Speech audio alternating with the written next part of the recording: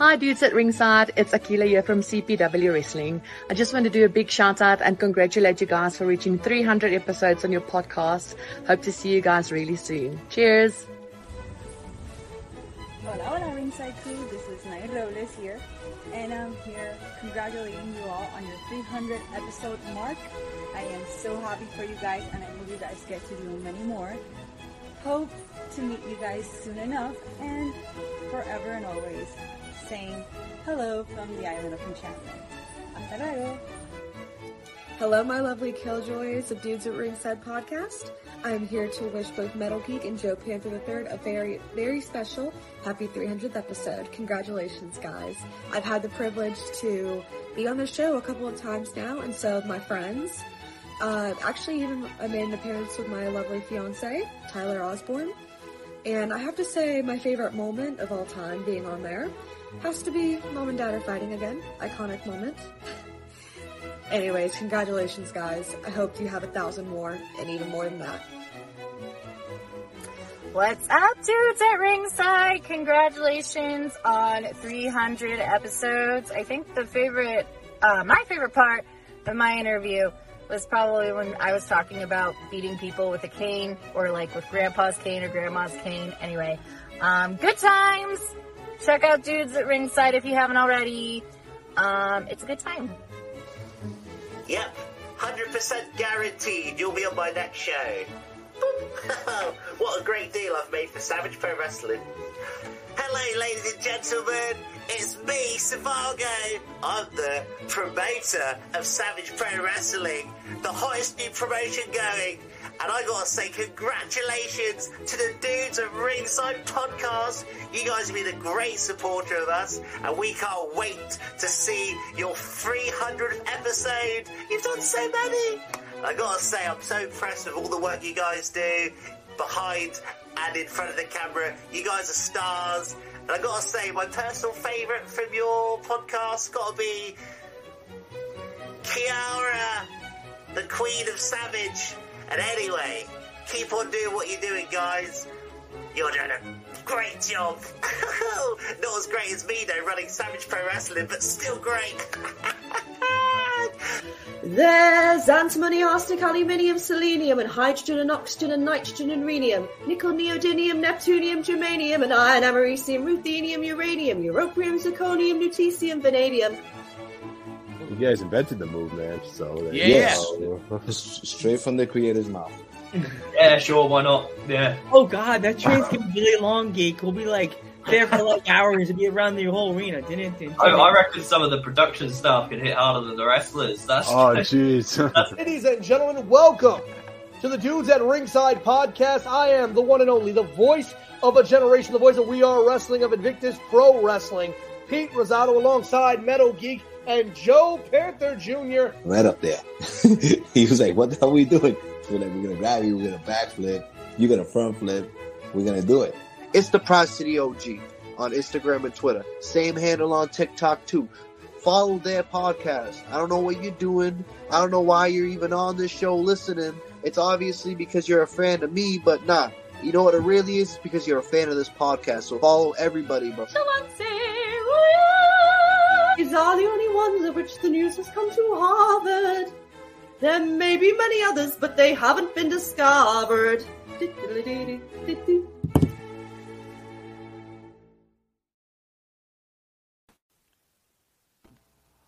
Wow, Joe. Wow. Hello there, wrestling fans, and welcome to the 300th episode of the internationally known Dudes at Ringside podcast. I am your lovely host, Joe the Panther the Third, and now from the top of Metal Mountain, all covered in streamers and balloons in the middle of the mosh pit. That's gonna be an accident later. It's a happy yourself, the Metal Geek. What's going on, Ringside Crew? What's going on, International Known? What's going on, everybody? What's going on, Joe? Welcome to episode 300! 300! Who thought we were going to make it that far? Just talking some people thought we'd make it past 10. Yeah. We had some people in our that we used to hang out with during the podcast, but Right. it's over with that. All right, but you want yeah. Oh my introduce them there. gosh. Yes. Is everybody here, Geekums? We have some people, but you know. Okay. Let's give a warm 300th guest welcome to Sarah Bubbles and the one, the only, Bobby frickin' Blaze. All right, Sarah, you gonna say hey or what? 'Cause if not, my deal's this: it's Bobby motherfucking Blaze. Let's get that right off the top. Motherfucking Blaze, Joe. You messed it up, man. 300, baby. 300. 300. Congratulations. Haven't had a podcast of my own that we stopped counting after 200, and I think we did another couple after that. I can't remember how many months we went, but 300, that's a huge number, and congratulations. I mean that most sincerely as a person, as a human being, as a podcaster, and as a former professional wrestler, trainer, but loving podcast. Congratulations, gentlemen. That's awesome. Awesome. Thank you. It means a lot, Bobby, because, like, as I said, I'm Mr. Old School, and, like, I told people that watch wrestling that watch wrestling by me, and they're like, Bobby Blaze? I'm like, yeah. And they're like, do you realize how cool that is? I'm like, yeah, it's cool. It didn't hit me till now. Even more. Oh, man. The legend Bobby Blaze right like, there. wow, man. That's great. PA. Well, I'm glad to be here, man. Yeah. Thank you, gentlemen. No and problem. Sarah, good to see you. As always. It's good to be here. Seriously. Miss Bubbles, it's been a while. It's been a while since I've seen you. It has. So, either of you, if our fans are not familiar with you, even though our fans would know who lovely Miss Bubbles is, introduce yourself. Well, I would hope they would know Bobby more so than me. He should be more well known. But I'm Sarah Bubbles. I've been training for a little over a year now. I train with FTC Wrestling out of Ironton, Ohio. I am the female powerhouse. I'm the Bubble Buster. And I'm just here to spread positivity and burst anyone's bubble who gets in my way. You can find me on Facebook, Instagram, and Twitter. And hopefully in the near future, I'll be getting on YouTube. Yeah. There you go. All right. Well, Sarah Bubbles, what's up, girl? Good to see you. Gentlemen, thanks again.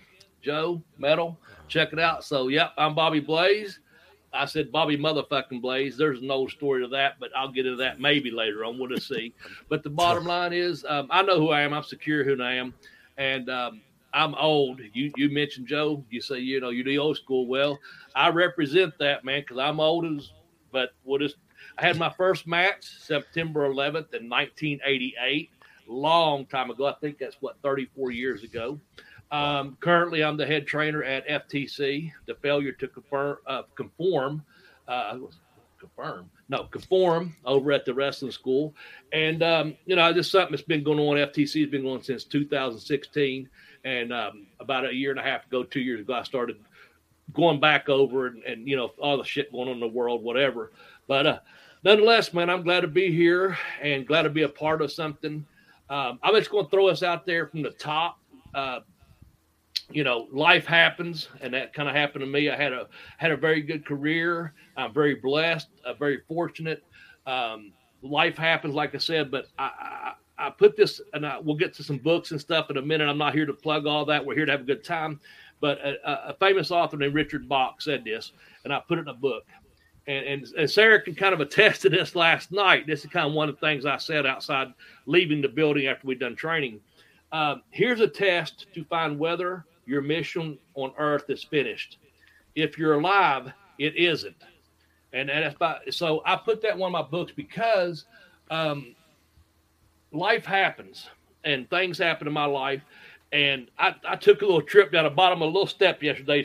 And Sarah was way out in the parking lot, the rest way back here. And I said, motherfucker, that little step about got me again, but not tonight, But here's the thing. The deal was this. I was like, because I feel like I have that one more good thing left in me. And when this opportunity came to help train at FTC, that was a one good thing. And then a lot of things sometimes things happen in your life. And I just keep thinking at my age, and I'm not saying I'm 90 or whatever, And hell, if I'm lucky, it'd be 90. I don't. If I feel like this now, I don't know how I feel at 90. I'm just saying.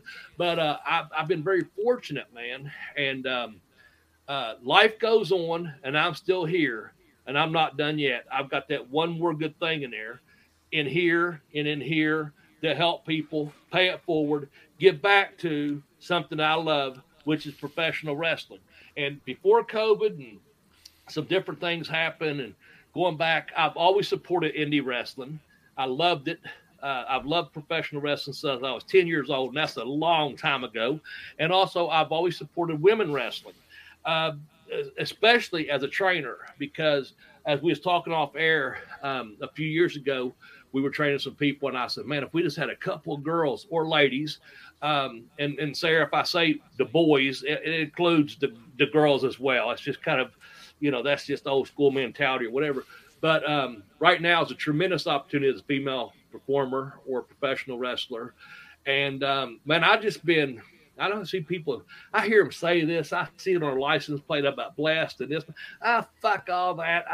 I won't say I'm blessed. I'm lucky. You know what I am? I'm living life, and I'm fortunate to be where I'm at and be able to give back to and pay it forward for something I love.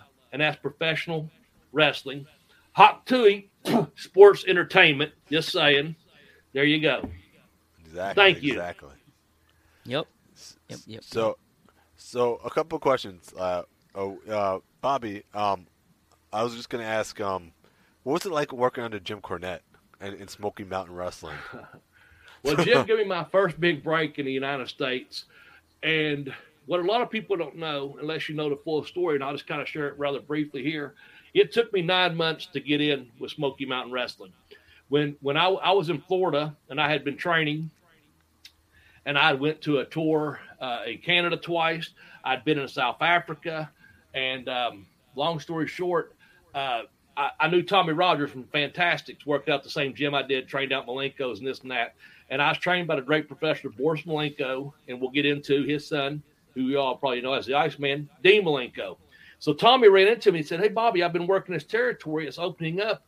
Jimmy Cornette's opened a territory. This is in Florida, up in your home area. Aren't you from Knoxville area? Well, I'm a couple hours from Knoxville, but in Kentucky, Tennessee, that whole tri-state, quad state area. And I said, yeah. And he goes, man, Jimmy's going to start something big, and you ought to give him a call. So I gave Jimmy a call, and he said, hey, Bobby, I'm really busy. I'm on the line with so-and-so. I'll call you back. Well, he didn't call back that night. I saw Tommy the next day, and he said, did you talk to Jimmy? I said, briefly, but he called me. He said, be home at 9 o'clock tonight. Jimmy will call you. Long story short, I was. Jimmy and I had this great conversation. I'm not full-time, and Jimmy never lied to me. That's where I'm going with this, okay? And Jimmy paid me every cent that I ever earned working for him. And I have so much respect for Jim Cornette. And, yes, I'm a Cornette guy. Put that out there right now. So, anyway, the next night, Jimmy calls. We have this great conversation. He says, well, I'm not opening full-time yet, but these are the plans. Here's some dates. If you're in, I said, well, I'm down in Florida. I just kind of feeling it out, whatever. So I had a tour already planned to go to Australia. So, again, in between, I get back from Australia. No, I get back from Canada. I'm sorry, I get back from Canada. I go to a show about an hour from my house, meet Jim Cornette personally, because I'm back in Kentucky for a wedding. And anyway, so I talked to Jimmy in person. He's like, yeah, Bobby, I heard a lot about you, blah, blah. So I go do that tour, 18 weeks, whatever it was, 9 months. So I go do that. I contact Jimmy. He says, yeah, we're getting ready to go full time. I'm telling you, I've got something for you. Just give me some time. I go to Australia. This is early 93. I do a tour over there with, if you want to get into it, we can, but huge, big tour.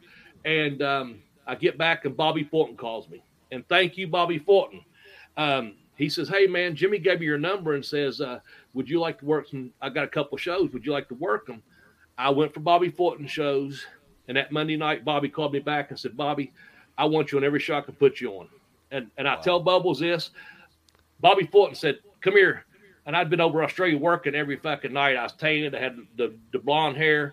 I worked out. I looked halfway. He goes, come here, lock up with me. We went in a shower. And I locked up. And Bobby said, you got a job. I'll see you the first, third, and main event.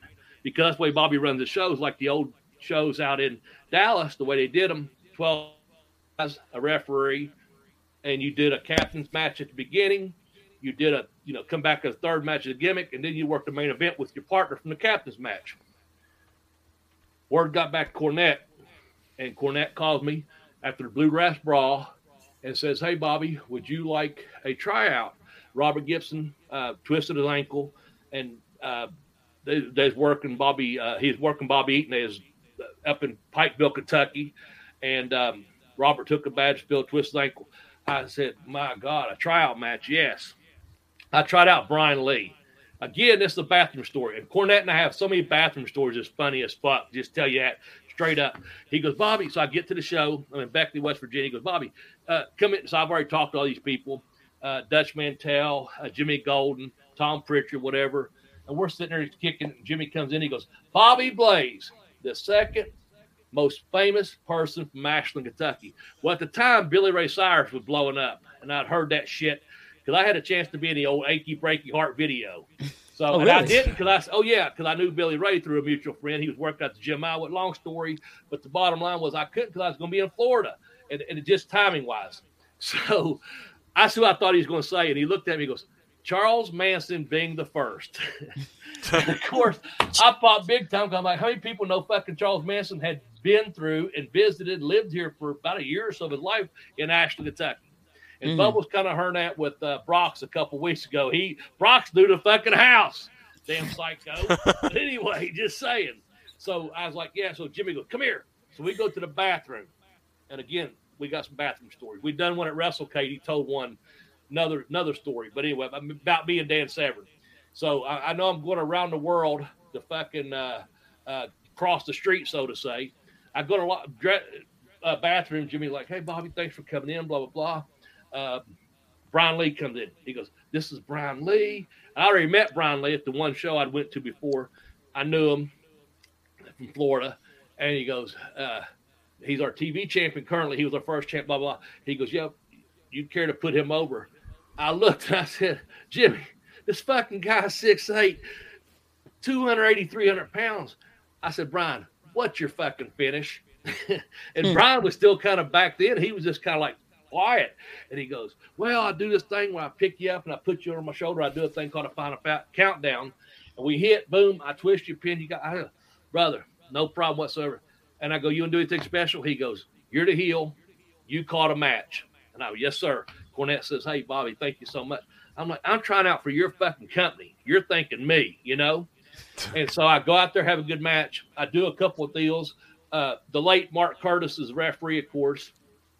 And so I do some things to Brian, and he gets up and he says, "Dick drag me." Well, I start cracking up because I know at this point I'm over because we're talking a little bit in the ring. Like I said, I've been in Australia for 20 some odd days, 25 days working every night, and I'd been trained. And so I just gave him an arm drag and started cracking up. And then we lock up and he takes me to the corner. He's telling Curtis Hildebrand, he goes, "I dare Cornette to hire this motherfucker." Well, I didn't know how Brian spoke at that time. So I was like, is he being, like offensive to me? Like I dare him to hire him like I'm worthless.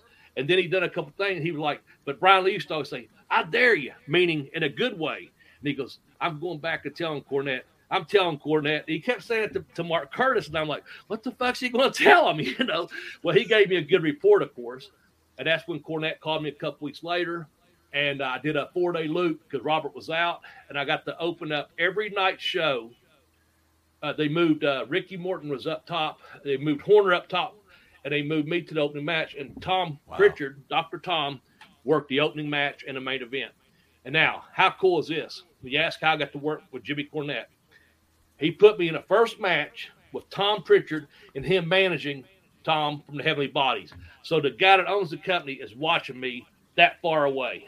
Wow. And I'm in there with Tom listening to what Tom's calling because I'm a babyface. We're over in Kentucky and Virginia area doing the 4 days. And I put Tom over.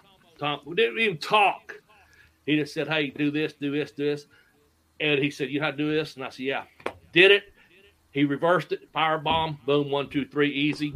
Okay, so fourth night, we're about an hour from my home, and Curtis comes to me and says, "Hey, Bobby, what's your finish?" And I said, well, I'm tying my boot. I'm like, I'm fucking putting Tom over in the first match, whatever y'all want. He goes, no, we brought a guy in that's going to put you over. Jimmy likes you. We like you here. What's your finish? And at the time, I just did this drop kick off the top rope. And I said, just tell the guy to watch drop kick off the top rope. And I go, by the way, who is it? Told me a guy's name. I said, oh, I know him from the Indies. So I worked with this guy and knew he was good too. I said, just tell him to watch the drop kick off the top. The rest is easy.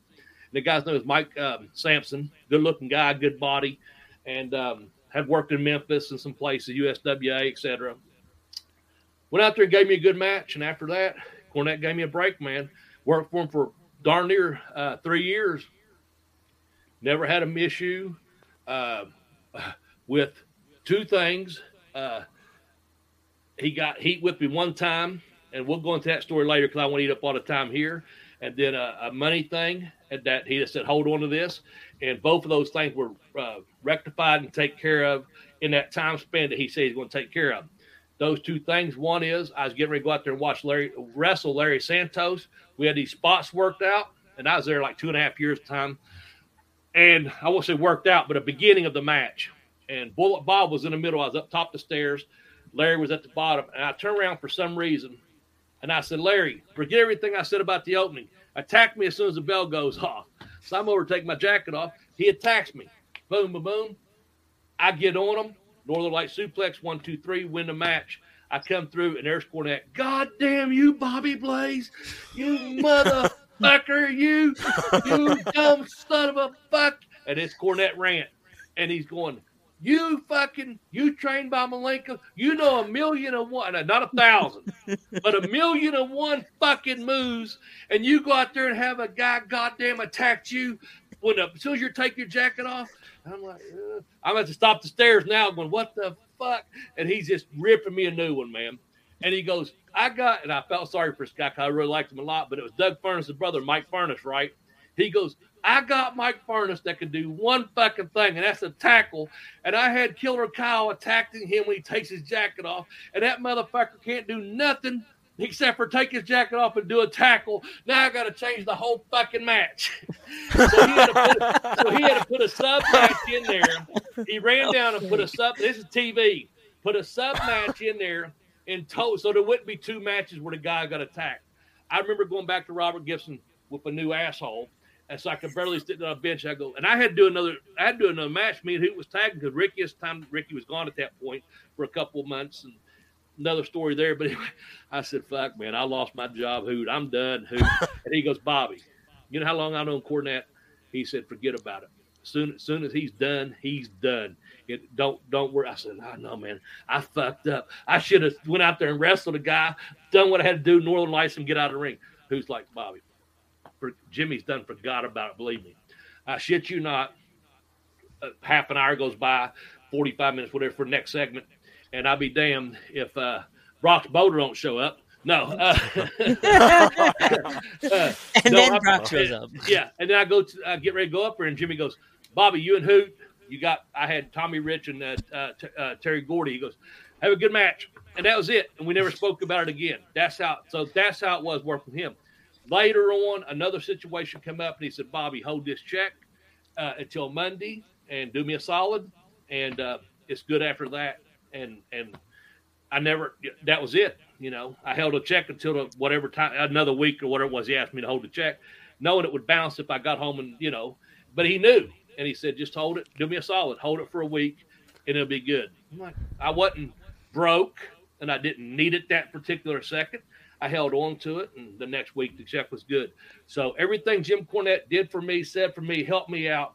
I love Jim Cornette. I'm a Jim Cornette guy, and I respect him so much in the world of professional wrestling because he helped put Bobby Blaze on the map, let alone in the future puts the junior heavyweight title on me and eventually puts me in with Jerry the King Lawler in a main event in Knoxville Civic Coliseum and gives me a run with his title, the Smoky Mountain Heavyweight title. So working for Jim Cornette was a complete pleasure. Bar getting my ass rimmed for about 5 minutes, but other than that, for 3 fucking years, and to this day, there's nothing but love and respect. I know it's a long story, but that's how I feel about working with Jim Cornette. How can I not work? How can I work? I say this. How can I work for Jim Cornette and not learn something about the wrestling business? Him, Bobby Fulton, Buddy Landell, all the guys I got to work with, especially Jimmy, one of the greatest minds in professional business, wrestling, and Kevin Sullivan being there as well. How can I not learn from Jim Cornette and Kevin Sullivan when they come to you and say, Bobby, this is good. Let's try this. Don't do that. Let's do this. And we're going to push you. Fuck. I'm over like Rover. Thank them guys so much, you know. And thanks for asking the question. Good question. Brox, welcome to the program. Bubbles over. I don't know what the fuck she's talking about. She won't shut up. You're on the Dudes at Ringside podcast wearing a Bobby Blaze shirt. Say something. We're at the 300th episode, too. Yeah. Well, 300. Welcome, 300. Brock Boulder. Welcome back to Dudes at Ringside, my friend. What have you been up to? I have been, just running the wrestling business and all, because that's what I do. Yeah. How are you guys? Good. 300 episodes deep now, brother, man. It's independent wrestling to me. Like, if any of our past guests are watching this podcast, we just want to send a huge thank you to everybody. Everybody from every state we've conquered. Not conquered. That sounds so wrong. It sounds like my state now. Huh? It's called Panthervania. There you go. Geek State. There you go. Would Geek State be New York? Would be Geek York? There you go. I guess Geek so. York. Geek York. There you go. Yeah. So like every country, every state that we've had on this podcast, thank you. Thank you for answering your messages. Thank you for putting up with our shit. And thank you for making all the promos. And thank you for just telling your friends. My dad always says to tell the wrestlers, tell your friends. Yeah. That's number one. And and also by us doing this podcast, we have now opened up our eyes to indie promotions from all over the world and all over the country. On my YouTube, all I get is people from England. I get people from Tennessee, everywhere. Geek. It's just I put YouTube on and I'm like, ooh, what state is this from now? It's funny. A wise man told me that he felt like that the independent scene was dying, and it was dying, and it was almost dead. And then just here in the last few years, it's almost resurrected itself to where it's everywhere, and everywhere there's a good independent promotion that runs. Here it's FTC, it's our promotion. We're the lifeblood around here. I feel like we're the standard in this area. But you go anywhere, and there is a standard wherever you go in independent wrestling now, and it's because of the training that these guys are getting and being professionals, which is the most important part about wrestling, being a professional and doing those things. And all those things I learned from a very wise man. I don't know who taught me that. But yeah. The one by me, it's the one in New York. It's Creative Pro. They dominate over in New York. So cool. Oh God, they so dominate. It's everybody else thinks, oh, this is our market, and then Creative Pro just looks down them like Andre, you stupid. It's puny human. Yeah. What's really good about our area is ours is they're spread out by an hour and a half, 2 hours. Yep. So we can have our own territory, if I can say that, if that's a thing again all of a sudden. Great show, by the way. It's becoming that, I think, Brox. I really do. It's almost getting back to that territory again, because with us, we have one that's about an hour and a half away that's up towards Charleston, West Virginia. Bobby and I are attending a really good one that's in Chillicothe, Ohio. It's about an hour away on Saturday, ran by Bobby Fulton. I'm just telling you, it's becoming a territory thing. And in here, when you think about wrestling in this area, everybody's like, well, FTC is the gold standard. This summer, we spent the whole summer at Carter County Fair, Lawrence County Fair, Boyd County Fair. We were at the Martin County Fair. We were all over the place this summer. We ran, 8, 9, 10 shows all summer long, and all of them saying, please come back next year. Yeah. So it's becoming a territory again, I feel like. Yeah. And this, again, thank you guys for recognizing your fans. If it's not for the fans, we don't have a show. You don't have a podcast. But thankfully, you're doing something positive. You're doing something good. And FTC's out there doing our shows. And the fans, they show up. We have a group of people that show up every show, irregardless. And we just keep picking up more and more fans.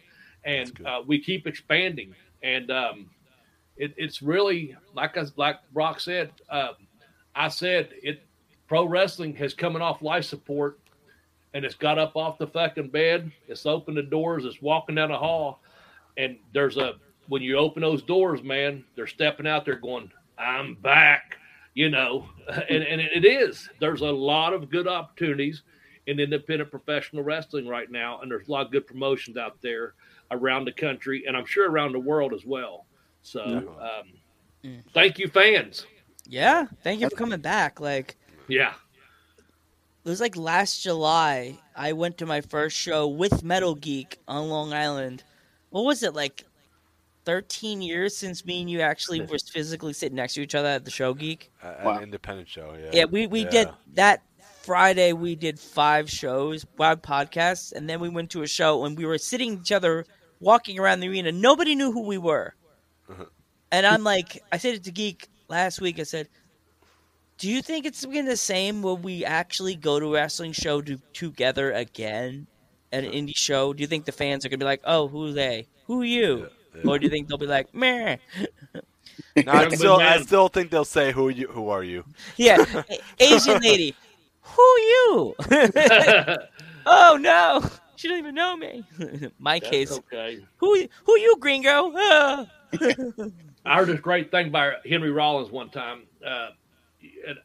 He went to this country, and he was, he's photojournalist in addition to being a fucking hardcore legend, rock or punk rocker, artist and author, etc. And he went to this country, and there's this wild shit going down a couple blocks away, like almost civil war happening in the streets, And then here's a white, American, and this guy jumps over, and he's kind of stereotypical, we'll say Middle Eastern or whatever. And he's got the gun and all this, and he's looking at Henry Rollins, and because he's kind of feeling him out, whose side you on, and this and that. And I've used this. It's worked. It's worked for me. And the guy was kind of aggressive, and he goes, who are you? What are you doing here, man? And he goes, hey, my name's Henry Rollins. I know you don't know me, but I'm here to meet you, man. I'm here to meet you. And he's taking photos, and the guy starts explaining what the hell is going on down there. And Henry didn't even know what he was getting into, whose side's this and whose side's that. The dude took him into his home, didn't let him stay in a hotel he had booked, and just he figured out the whole political scheme of things by just saying, I'm not here to fight. I'm here to meet you. I'm here to just see what's going on in your part of the world. I've come up on people on the street before, and at a show or whatever, it's no different. Who the fuck are you? Well, you know what? I'm Bobby. I mean, I'm sitting here. I'm meeting you. How are you? What's going on in your world? Be surprised how their perspective and their questioning changes all of a sudden. Oh, well, I'm John Doe, and oh fuck, put their gun down or whatever. Not that that's happened, just saying, or recently. I've had some different fucking neighbors.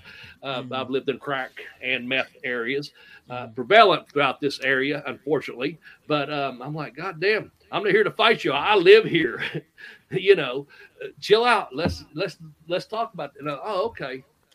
And that happens. They don't know that you're the guy that's went and wrestled all around the world, or that you help train young people, up and coming talent, or whatever. I'm like, hey man, I'm Bobby. Nice to meet you. I live down the street.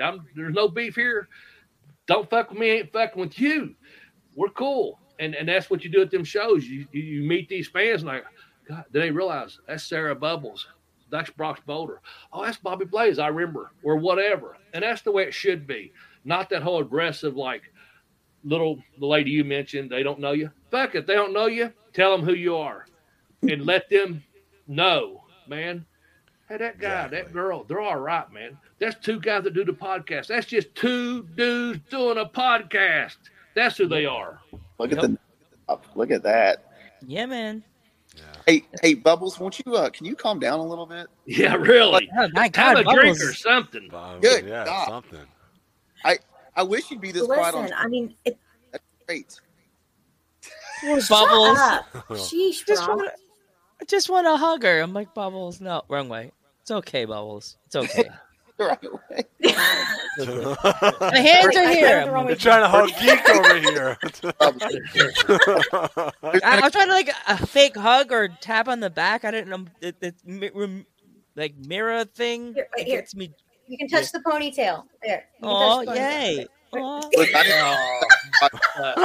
I gotta get canceled for that. I've known her 2 years and I've never touched her ponytail. Just so you know. Ooh. It's gonna come back to haunt me. Like, Joe touched my People ponytail. like to talk, Bobby. People like to talk, Bobby. We got to keep our distance. I know. Hey, I have to. You're only old enough to be my dad, not my grandpa. Remember? God damn you! I thought we had this talk already. You don't have any baby girl issues. No, Sarah and I. It's all good, honey. It's all good. I know. I deep down know. Oh no, you're gonna give Joe a heart attack. Oh no. The seagulls. We just had that discussion yesterday about that. Go ahead, Sarah. Tell him I'm not your granddaddy, but I'm not trying to be your daddy. Joe, either. do you need a minute? Do you need me to take everything off the screen for a minute? She says she don't have daddy issues, but Just do Rocks, There you go. Rocks. There you go. I think I know, Brock.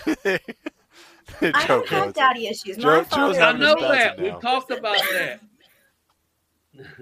No, I don't. Next thing you know, Bubbles be wearing Orioles shit to training. And by the way, Geek, I'll tell you the story. We have Tell a him the story. We have a trainee Oh here. jeez. She'll remain nameless, but you guys know her. Yeah. So, all right, welcome back, Joe. You got a good story Welcome coming. back, Joe.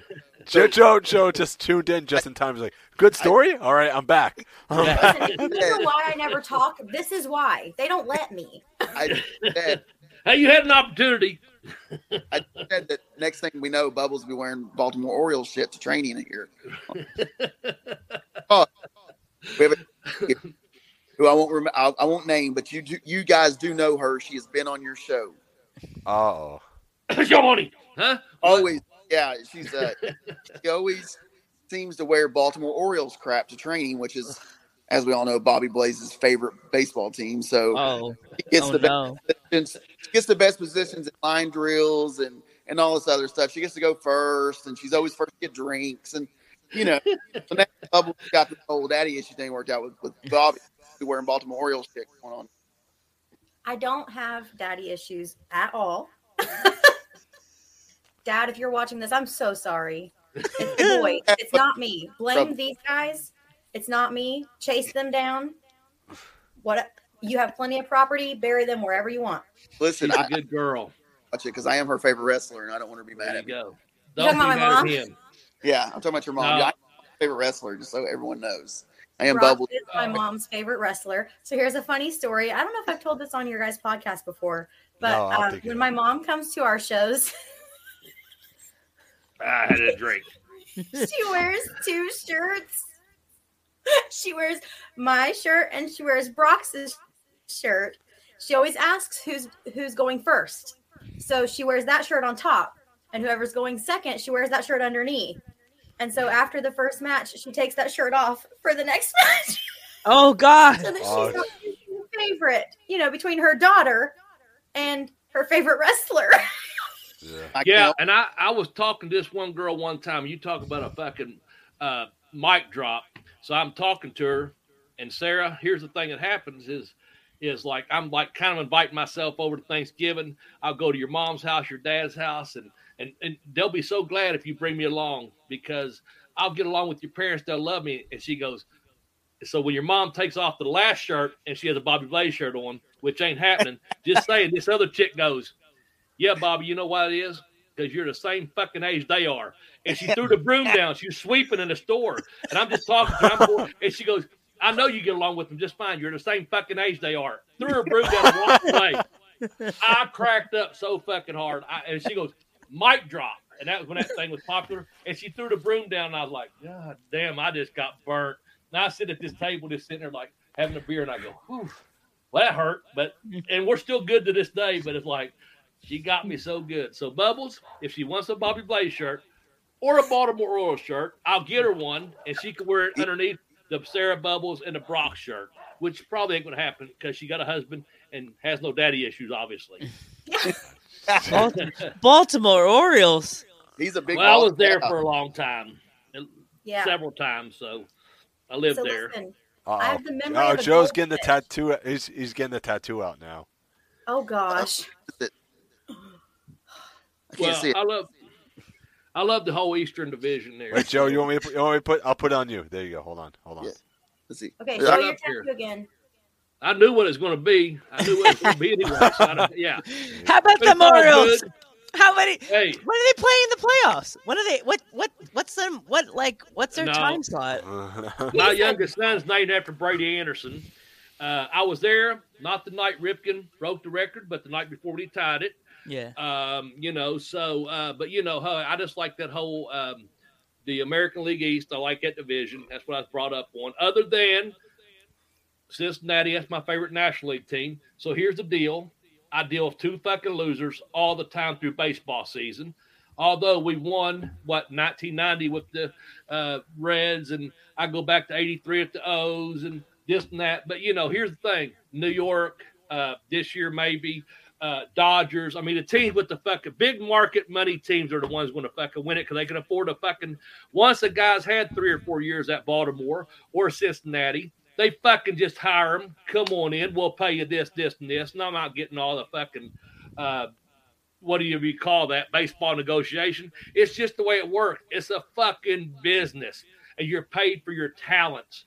And you know what you need to do is go to those big market teams so you can win a fucking ring, a trophy, and get paid millions and millions of dollars for something that very few people that walk this earth can do. And that's play professional baseball or football or basketball or even professional wrestling. As I tell these two and many other people, were there training yesterday, and so many people say, I wish I could do that. Well, if wishes was horses, beggar would fucking ride.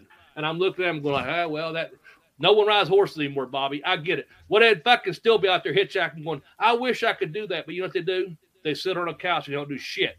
But these two and a few other people, they get out there, they train, they bust their ass, they do what's asked of them, and they represent independent professional wrestling, and it's happening all over the country, all over the world, and it's off life support, and that motherfucker, fans are going back to it because they're seeing quality professional wrestlers, and that's to the baseball thing. That's why your New Yorks and your LAs and whoever is going to win those big titles because they're getting paid rightfully. And these two, along with so many others, should be so lucky that some of these big companies, whether it be AEW, WWE, or whomever down the line says, we want you, come here, do our TV, be an extra, do a dark match, or be a star, whatever, and get fucking compensated and paid because you busted your ass in the world of professional wrestling, and you deserve this, you deserve that, because you have put into it, and that's the way this business works. You get out of it what you put into it. And that's my rant. But anyway, there you go. Go New York. Go ahead. I think Dodgers may have it this year, but I don't know nothing.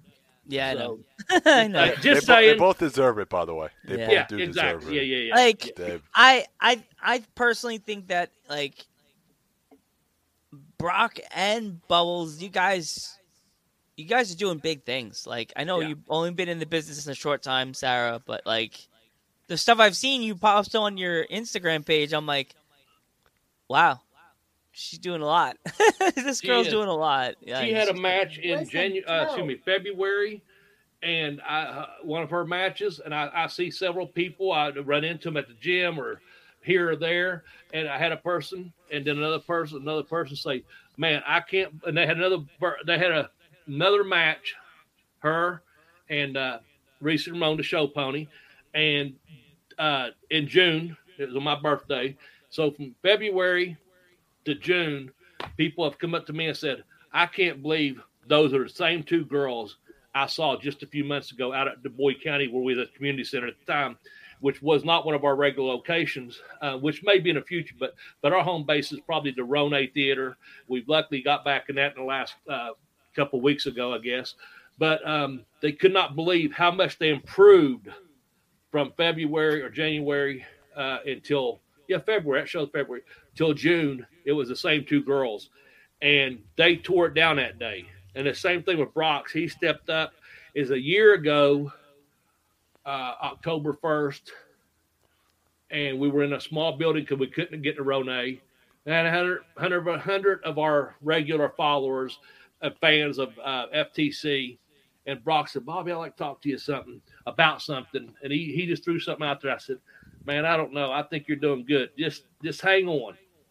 Well, that night, he won a big fucking battle royal. He won the fucking OAG, the Art of Grappling Championship, and he's carried that well. It was the right decision. And our fans are following these people. They're following Sarah Bubbles. They know she's going to burst your bubble. And Sarah, when I heard her say, I'm going to burst your bubble, not bust your bubble, and I heard her talk a little bit, I said, this girl's educated. I don't need to help her too much on her promos. Give her some points, bullet points, boom, boom, boom. She can take them from there. I don't think I've ever said too much other than, well, you know where the fuck you're at. You know what you're doing. Get out there and do it. She does it. Brock's the same way. They both got strong promos. In ring, they're doing wonderful things, learning each and every day. Up in their game with suplexes. Sorry about that. Kick my mic.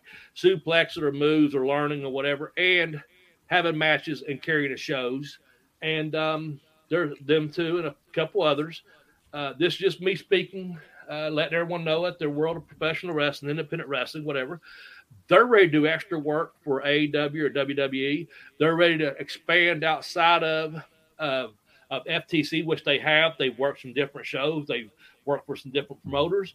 And I don't know if they'll get rich, but I do know this. They will keep on expanding their fan base, because when I say rich, because promoters, sometimes people make this and they make this, and I always tell people, first you learn to wrestle, then you learn to work, then you learn to make money. They're starting to learn to make money. They learn to wrestle, they're learning to work. Now they're going to learn to make money. And I'll get to this in a minute about Dean Malenko. One thing about it is I was at one point, and I'm doing this and doing that, and Dean said, learn to not let the wrestling business use you, but you use the wrestling business for you. It took me years to figure that out. I'm so glad I can pass that on now. But that's what's happening to them. They're learning to get out there and get these bookings, etc. And they're getting to where, like you said, Joe, at the show, well, who are these two guys sitting by each other? They didn't know me or whatever. They're getting to where people know them outside of like FTC in our surrounding areas. They're like, oh, okay, this is Sarah Bubble. This is Brock Boulder. This is, the Geek Metal. This is Joe, whoever. We're getting that stuff happening now. But it takes time, as you all know, to build up. That's why we're here today, episode 300. You started somewhere, and I know how hard it is. When I was doing a podcast, my partner and I, he was called the Geekish Cast. Jeremy had a thing, and I appeared at his program. I had a chance to be on some other programs, and finally we did a deal, blah, blah, blah. I won't go into details on that. But we reached episode 100, but we had only agreed to do 18 months, and we needed a break. We did that. We took a break. He got sick. I got sick, and this and that, and things happened. And neither one of us fortunately had COVID. He had some health issues. I had some health issues. We said, these people want us to do back. Let's agree to another 18 months. We did another, so we got to 200. We kind of quit count, like I said. So for you guys to reach 300, if you're out there in podcast land or Podcastville, I'm telling you, it's hard to reach 300 fucking podcasts. And I'm honored to be on here with you two gentlemen, along with Sarah Bubbles, along with Brock Boulder. And it's a pleasure because I love doing these podcasts and I love being a part of the wrestling community. And I might be that motherfucker, got up off life support and walked down that hard and kicked the door open and said, all right, motherfuckers, I'm here. What's next? What's fucking next? Because I got that one more good thing left of me. Was the match, whether it's a book or whether it's just training young people.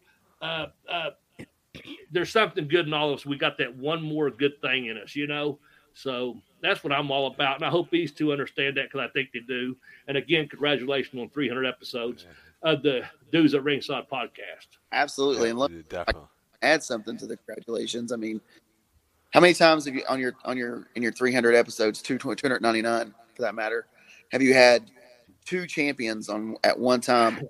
Yeah.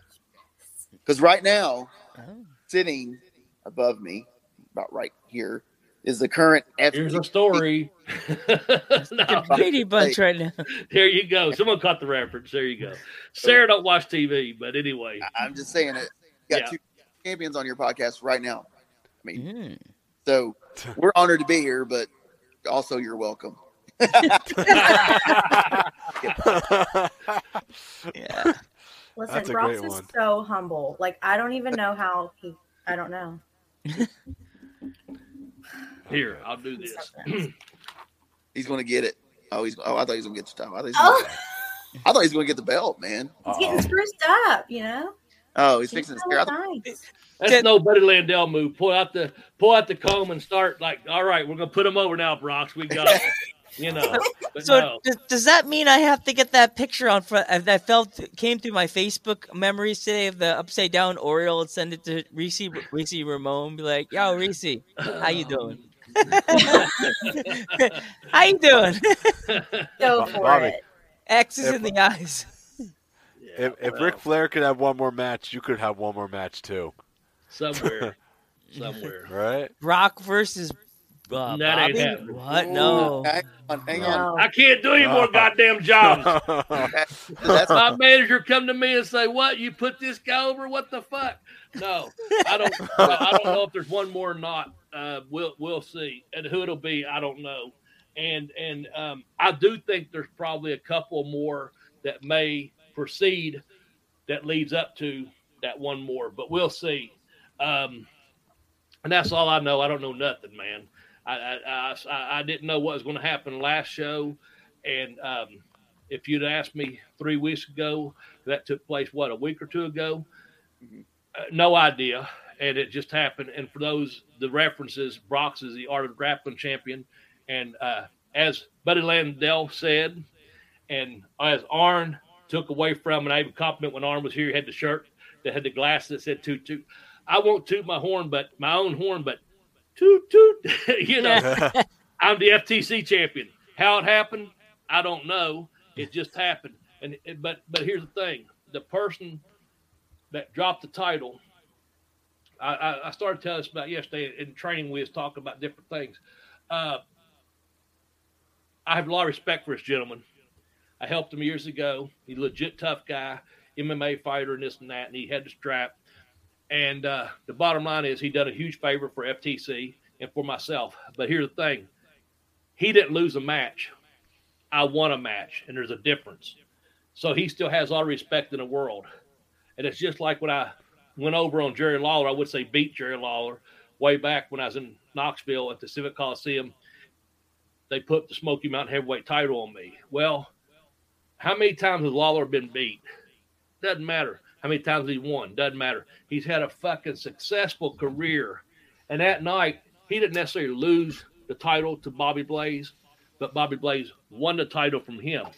And if you're a wrestling fan or understand what I'm talking about, and I'm sure you do, there's a big difference. So how you win and how you lose is just as important to the fans, whether you are a loser or a winner. But the bottom line, I think, is every time you step out from that curtain and into that ring, you're automatically a winner. Win, lose, or draw, if you give your best effort, you made it to the show, you're a winner.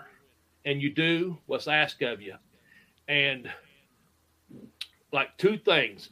And I heard Terry Funk say this with the championship, and I've used it in reference to the Smoky Mountain Heavyweight Championship. I didn't beat anyone. They penciled it in. You know what I'm saying? Yeah. We're working. We're trying to make money. We're having fun. And then with a bigger comparison, no disrespect to New York on this one, or New Jersey, etc. One of the best things I ever heard was by Little Steven that played Sal on The Sopranos. And I was watching Talking Sopranos, and I read his book. And he said, and he's an E Street band and all that. You know the character, etc., right? Everyone with me? Except Bubbles. She don't watch TV. But you heard a TV show called The Sopranos, Bubbles? Yes? Cool. Yes. Guys, Yes. I know you're with me.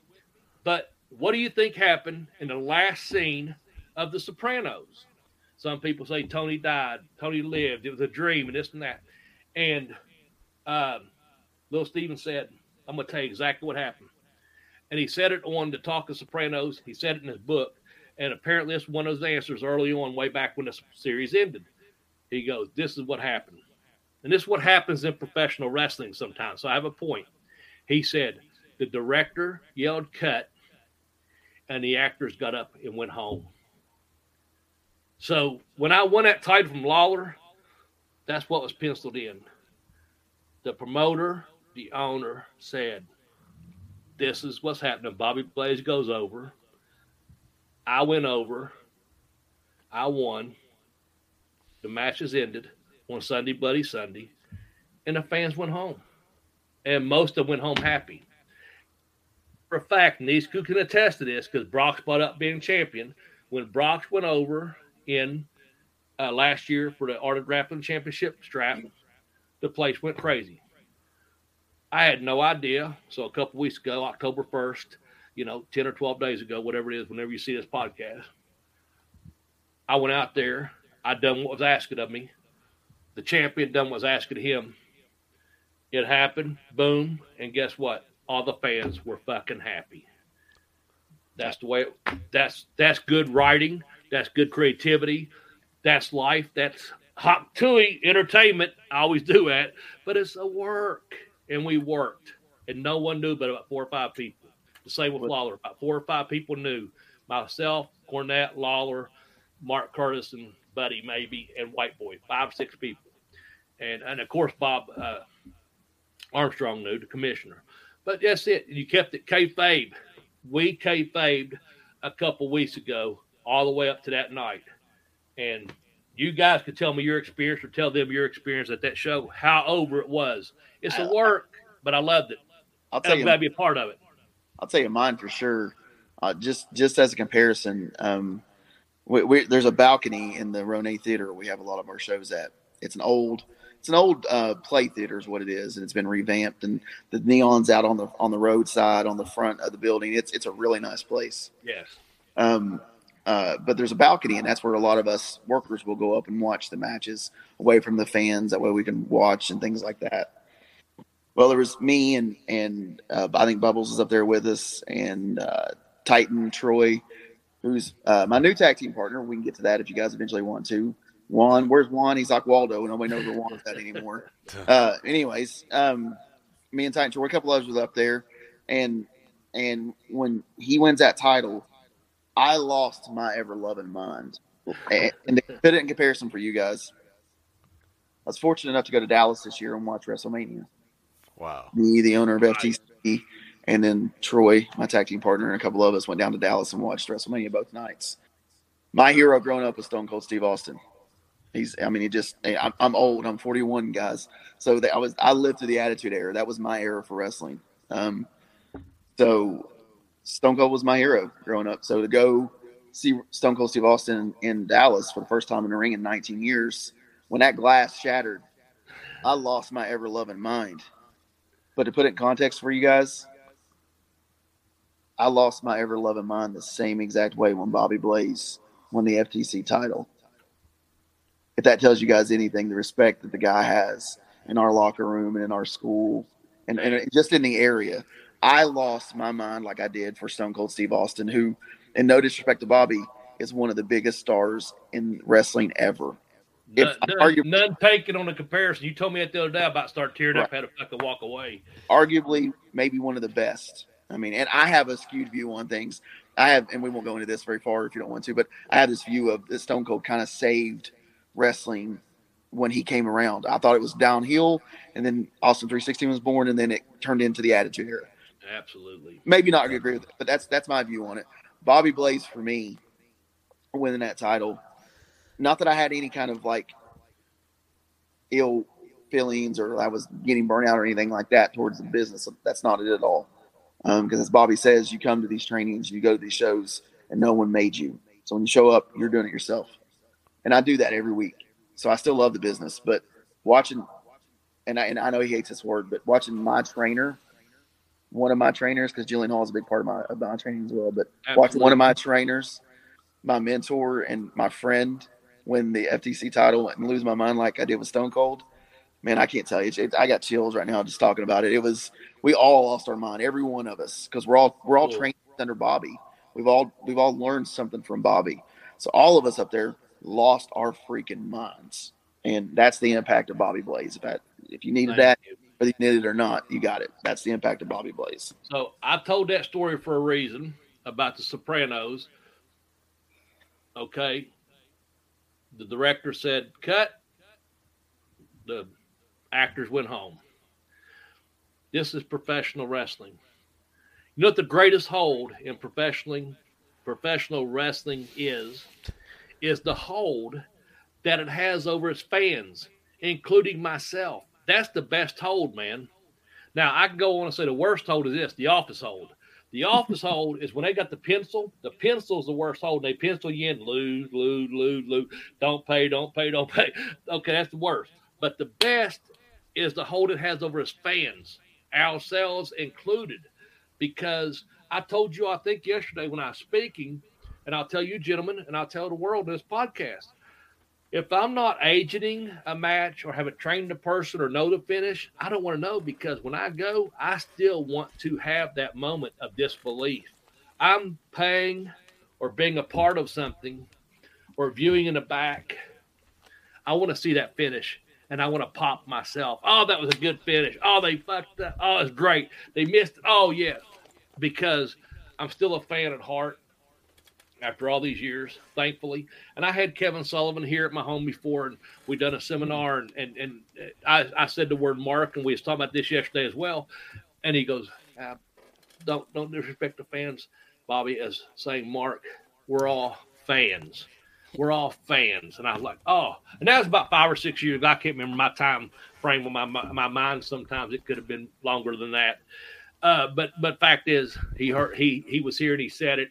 And we're all fans, you know, and so that's the whole day that we have as professionals. We've got that hold over the fans, man, and to that last moment, and you do the kick and you do the DDT, and it's 1, 2, 3, and it's like, oh fuck, boom! There's what you work for, that pop, and everyone there. Oh my gosh! It doesn't matter if it's my match. When you got a match right there, and if you're one of the people right there, like you were saying, Brock, you just fucking lose it. Like, I can't believe it. That's what we work for. That's what we train for. That's what we live for. Let's get that pop, you know. So anyway.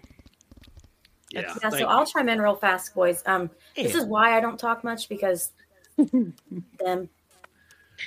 I can't point right. Anyway, so I know I'm not quiet about it. I didn't know a lot about wrestling before I started training, and so still, like, I find it hard to just become a fan of wrestling. Like, I watch wrestling for research purposes for the most part, but I was watching that show, you know, mostly for research purposes, and I see the guy, the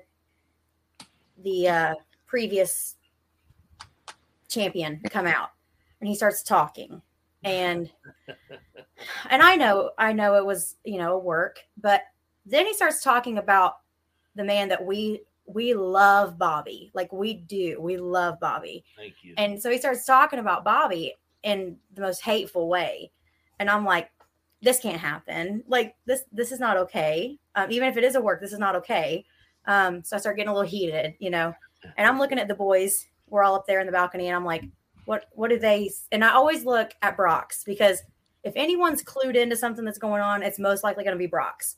So I look over at him, and he's kind of getting a little antsy, a little heated. Yeah. And so I'm like, okay, something's not right here. And then the guy just keeps talking and talking and talking. And I'm like, what's happening? So I literally asked him, I'm like, okay, we going to the locker room now? We're going to, like, rush the ring? Like, what's the plan here, boys? Because that's not how this is going to go. Yeah. Like, and then the promoter comes out, Joe, and I was like, all right, finally, like Joe's going to shut this guy up. Like we've had enough because nobody talks about Bobby like this and gets away with it. Like, because I was like, I felt the emotion, you know what I mean? Like I was on that, Brock's named it.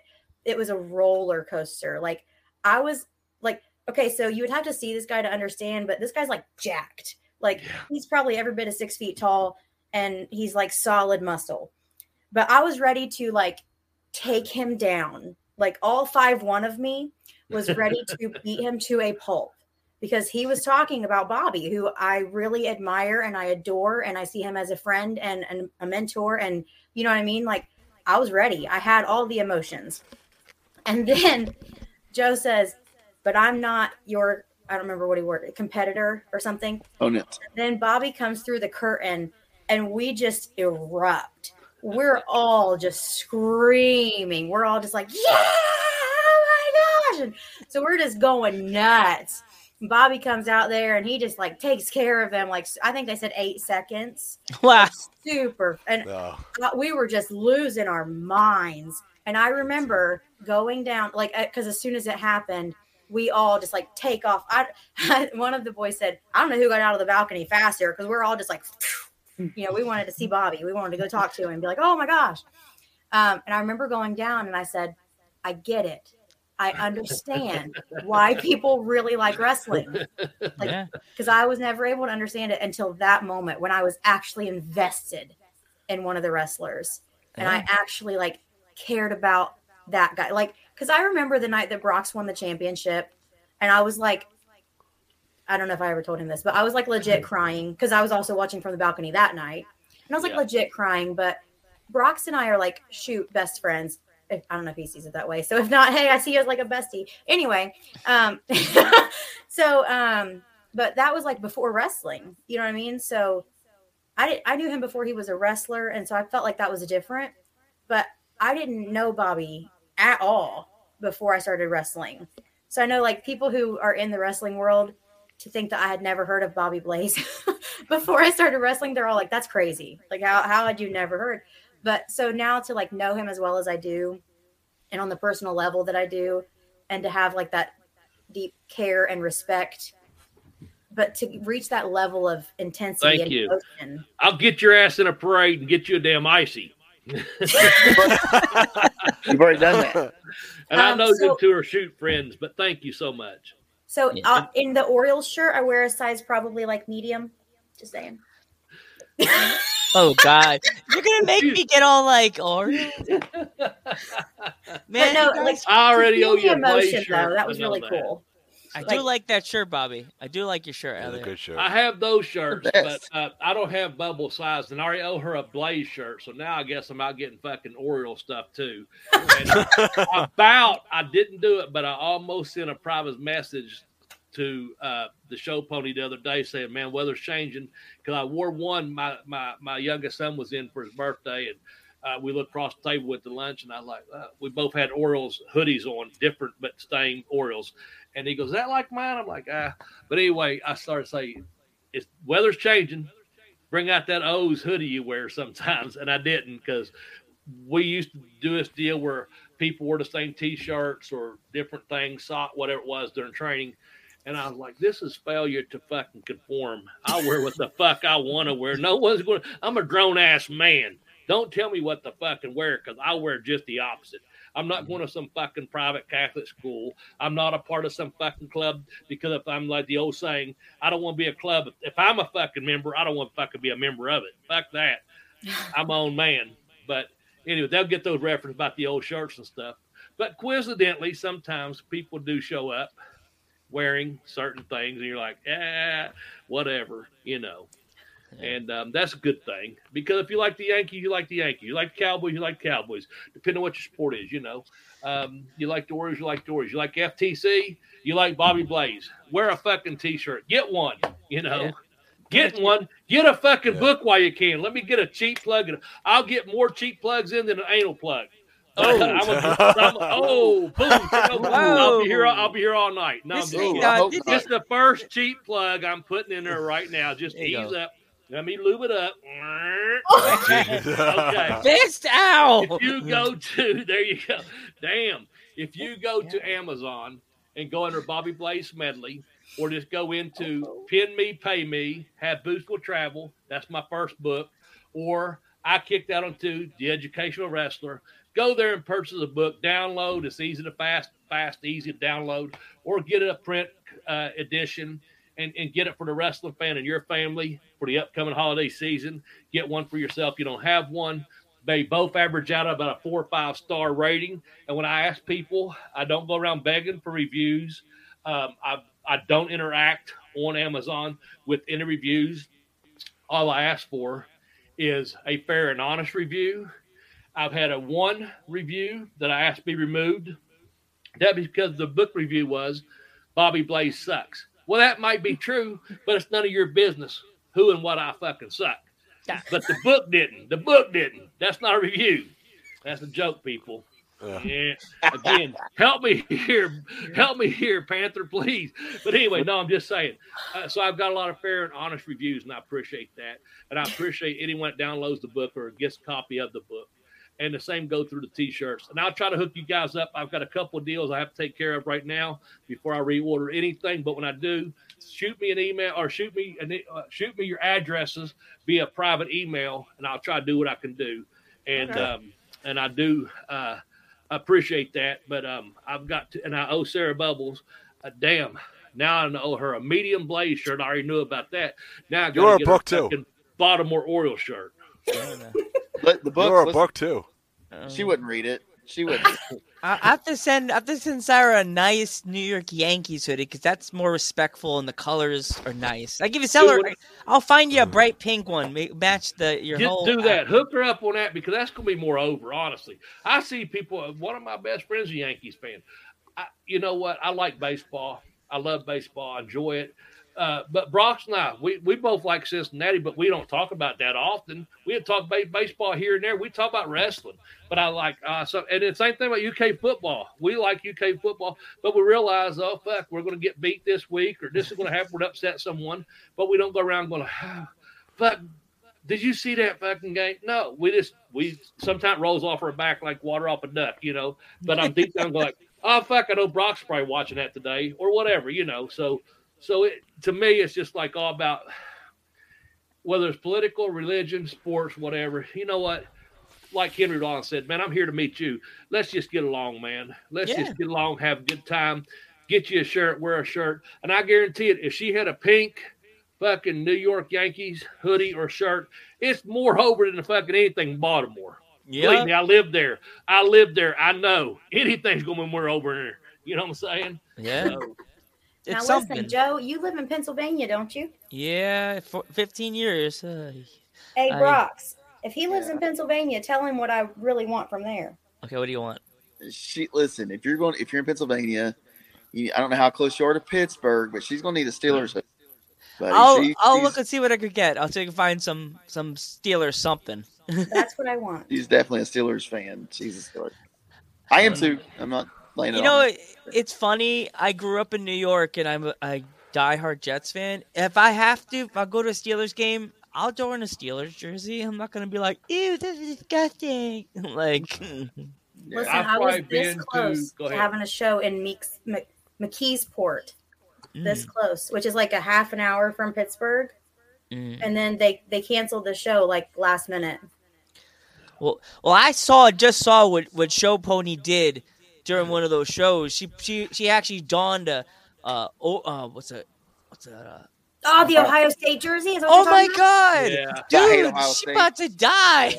Yeah. We're not even going to talk about. Listen, I beat her so hard in that show. Myself, but... Like I beat the bedazzling off of her in that show. I loved it. I was like, dude, I'm a PA, so I kind of laughed because, Penn State and stuff. I was like, what? She wants this girl, if this was New York and she wore that, but like. No. We were like an hour from Columbus where Ohio State was playing at home that day. Oh, Jesus. And she had the nerve. Like, no. How was the crowd? Did they say that she got booed out of the building? Or did my gosh, it was so bad. Like, she should have known better. I don't know what she was thinking, but she just doesn't care. Yeah, there was really funny, like where you come out of the entranceway, right where you get to the ring on the corner, the very corner of the chair was literally the biggest Ohio State fan I've ever seen in my life, and I mean that by like, I mean, he was just a big dude, you know, and he had this huge Ohio State jersey on. She come out and he saw her and he was like, yeah. And then when you see, he reads it, he's like, oh, like he's heartbroken. He's like, yeah, oh.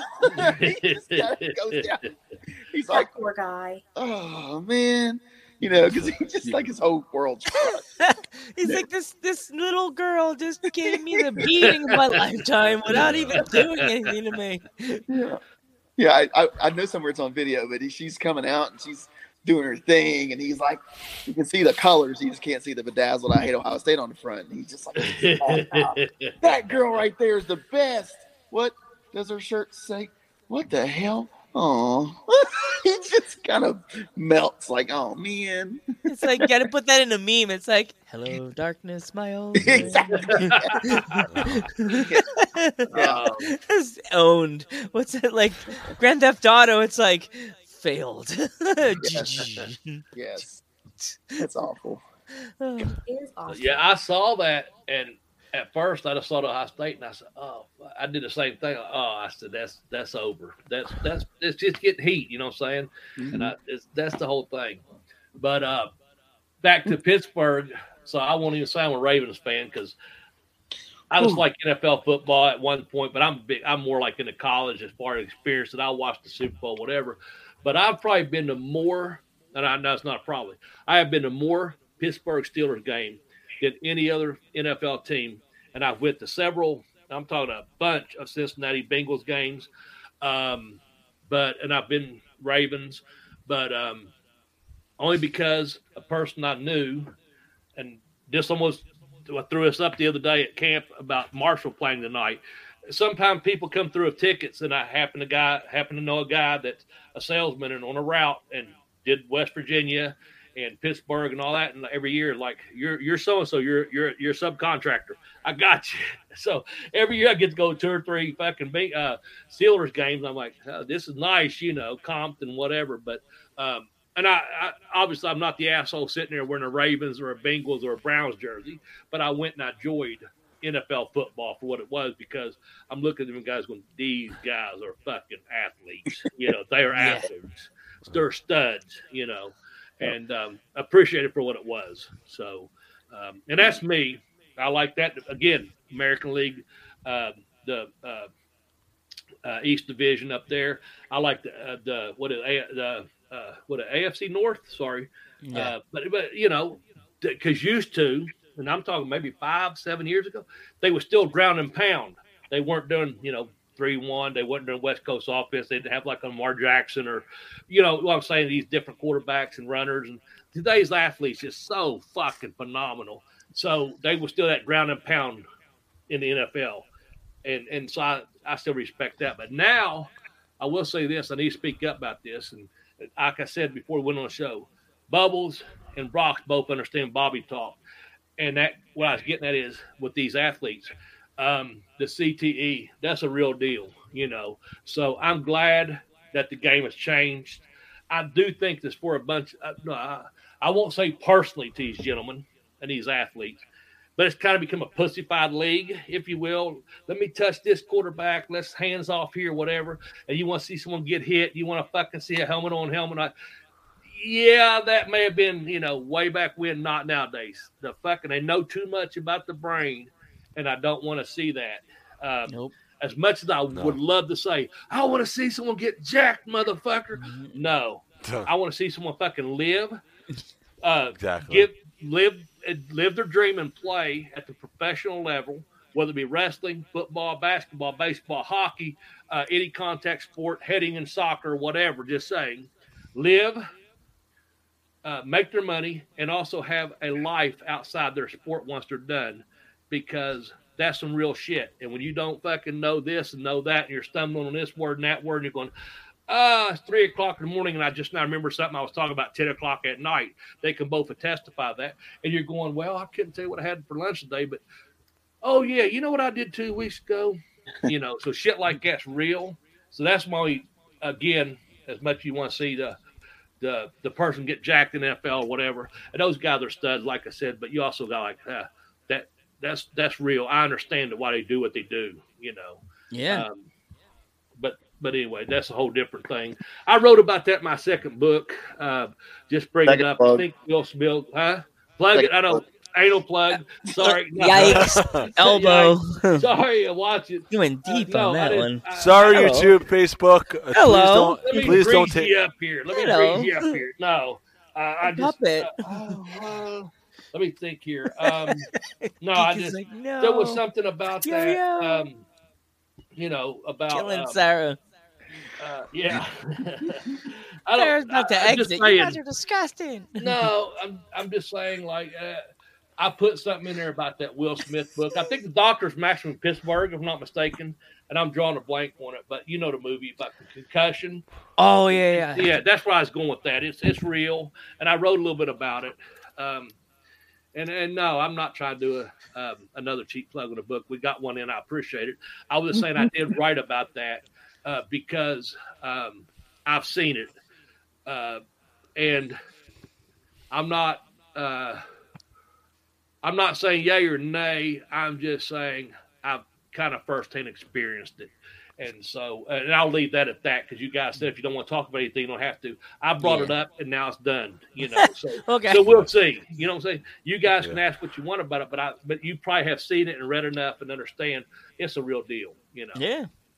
So, yeah, exactly. I've got a question. If I can. And I have two rules real quickly. They know rule number 2. Don't fucking get hurt. Okay. Yeah.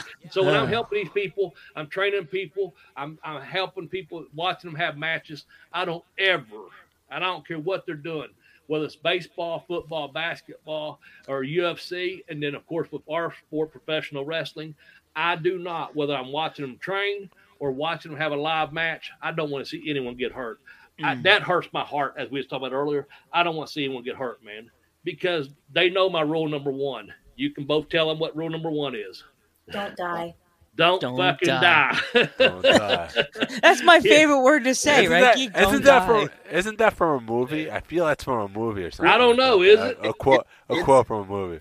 For us, it's got double meaning. Yeah, double meaning. It has double meaning. Thank you. Yeah, but means don't die, man. I lost so many people the last 3 years. I'm like, God damn, please don't die.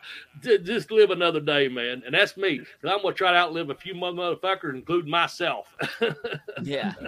Exactly. I've said that to Geek in a random spot. I'm like, I think he coughed, or I'm like, don't die. Yeah. Or I say, Geek, before you last breath, please text me the code. The code for your side of the thing. It's the code to everything on Dudes at Ringside. All the codes, I do it all the time. Like, send me the link in your text messages. Tell me that I need to know. Or I'm gonna have to deal with our mod. Be like, I don't know. Damn it! Get the cord. Revive his candy ass. Tell me the code. What? What are you talking about? What happened? You saved my life, Joe. I just need the code. Give me the code. Just need the code. Just need the code, the passwords and everything. All you wanted is the passwords, Joe? Are you some kind of Are you kind of hacker? No. So, I have a question for Joe and Geek. Since this is your all's 300th episode, what has been? You guys have a favorite guest? Ooh. Yeah, Miss Bubbles. Of course, you know what? Oh, look here. It's Brock's. It's Brock's and Bobby Blaze right here.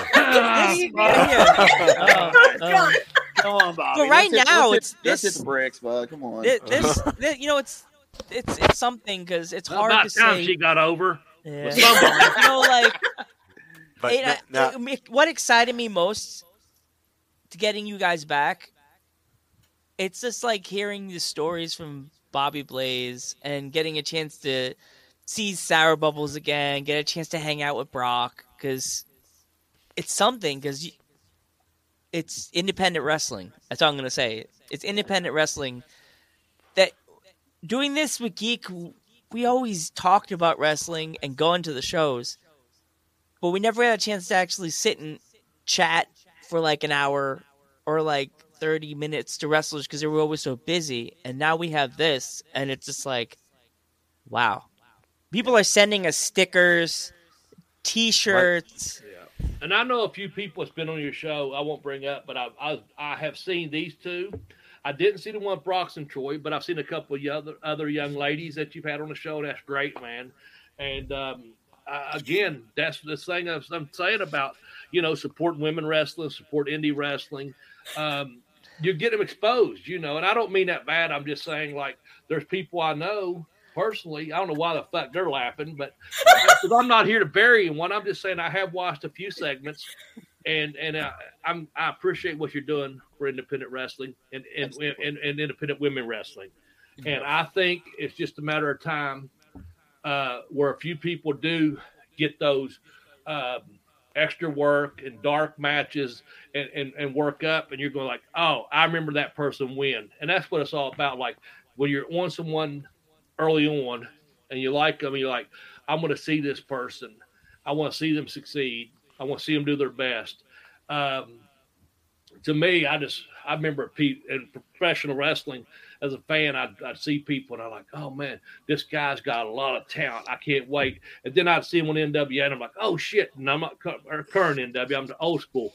Then I'm watching someone from a territory like Memphis that I grew up on, going, oh fuck, they made it to WWF back then. So like, that to me was like, I saw them in person, I saw them in magazines, and they was doing this little local Continental or local ICW, which was the Popo Zone, Randy Savage, Laney Popo, etc., or the old Memphis style. And had an uncle in Baltimore, and he was like, "Oh, that skinny champion down there, and he'd buried a Macho Man, or he'd talk about, oh, that fucking Jerry the King Lawler, who ever heard him?" And then to live and see them guys make it to WWF and WWE and become big stars, and I go, yeah, motherfuckers, I saw them win.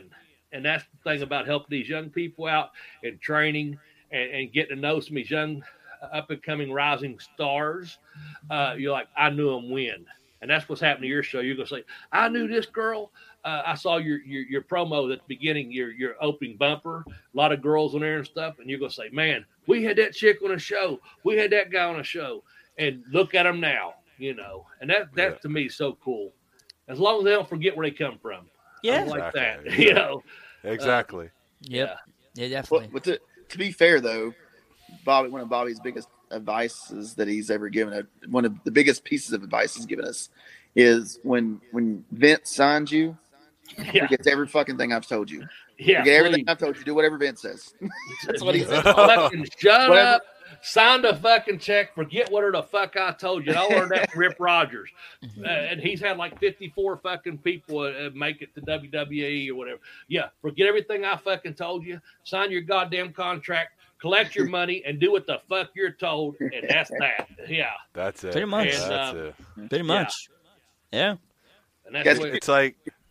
Could you imagine being with this guy every week, twice a week? Oh God, it's the best, man. I ain't gonna lie to you. We get Bobby Blaze stories all the time. That's like Geek. We'd be like, Geek, is there enough room on your phone service? Would you get any more stories? Like keep following him. Keep pushing the record button, Geek. Keep pushing the record button. It's always something. Whatever man. you want. You want to? I think you all wanted to ask me about Dean Malenko earlier. Oh yeah. Go on. Talk about Dean. I'll bring it up. Well, luckily. Unfortunately for me, Sarah and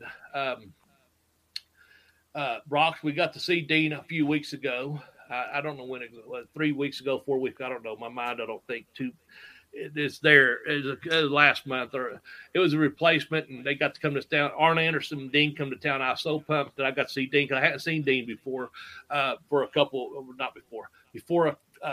hot minute. I've talked to Arn in the last year and saw him in person. But Dean and I go back a long way. And I was training in Tampa, Florida with Professor Boris Malenko, Dean's dad.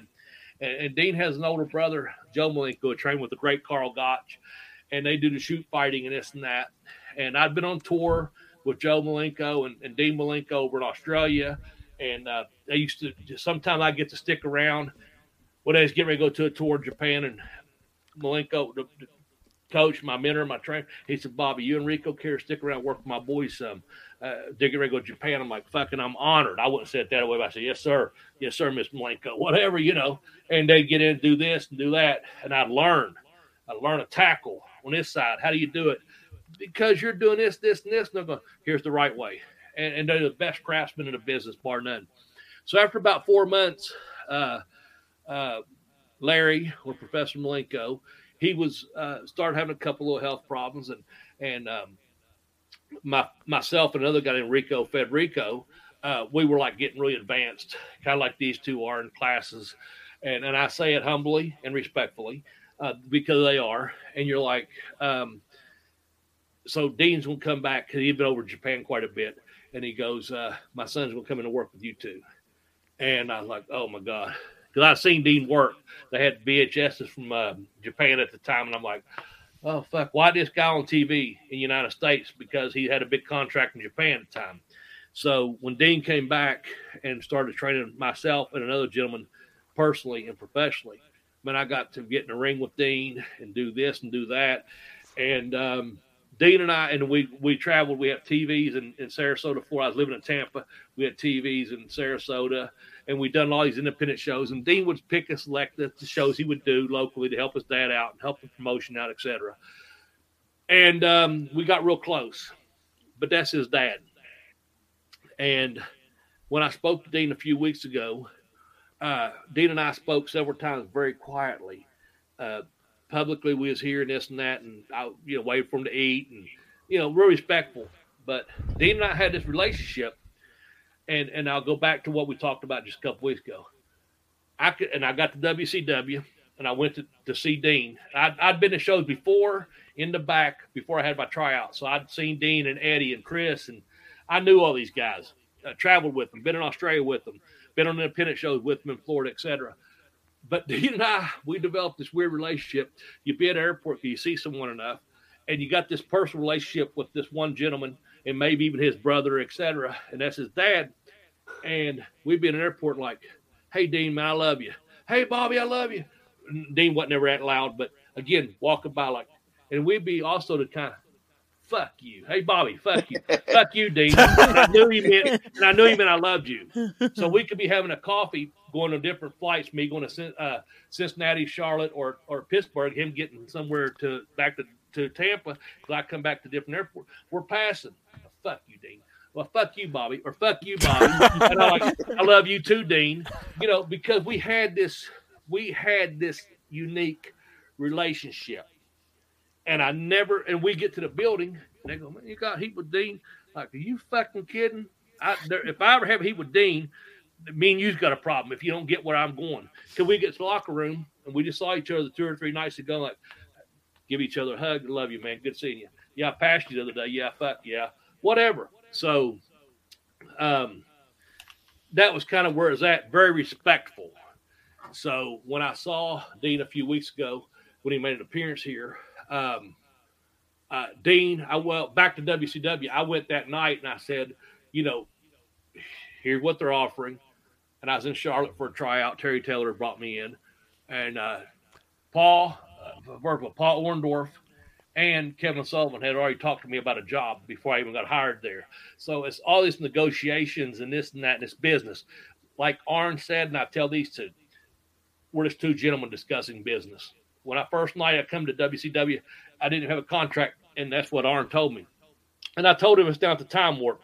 Big shout out to Time Warp as well, guys, just so you know, it's one of our sponsors.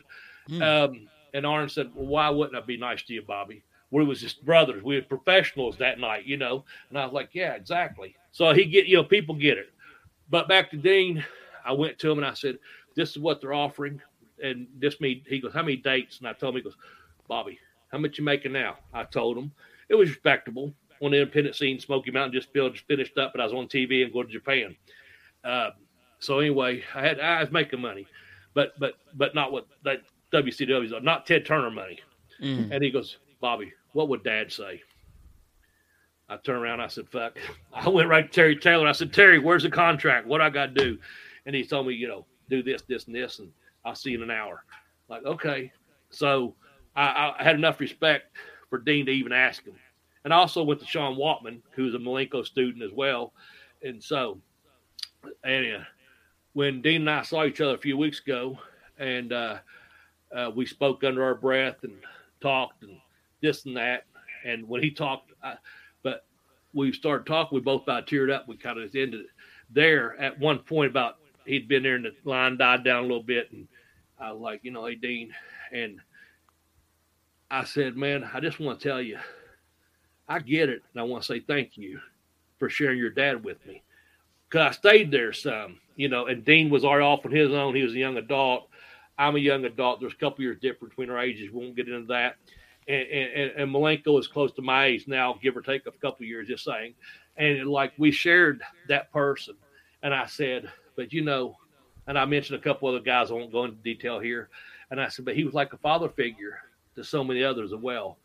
And I always appreciate and respected how you handled that. Because at one time, you may not have handled it the best because you're sharing your dad with all these fans.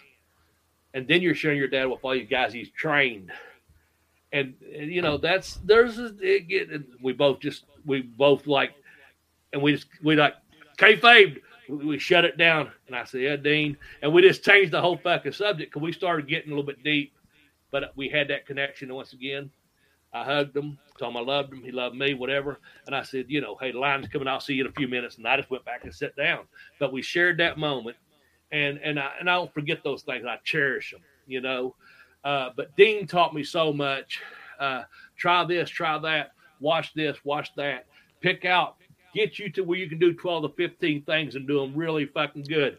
Take those 12 to 15 things, get about 8 to 10, do this, and then get you 5, get you 3, and be an expert at those and make those get in that match and I tell these folks here that get those things in, get your shit into that match. And if I get them in, and if Bubbles gets hers in, or I get them in, and Brock gets his in, that's 6, 8, 9 things, and it makes up the whole match. The rest of it can be walk and talk. Here's your finish. Here's your start. Here's your finish. Let's go. And the fans appreciate it, respect it, and hopefully they tell 2 friends. They tell 2 friends, and so on and so on and so on. And they make it even more people at the next show because they bought into, well, fuck.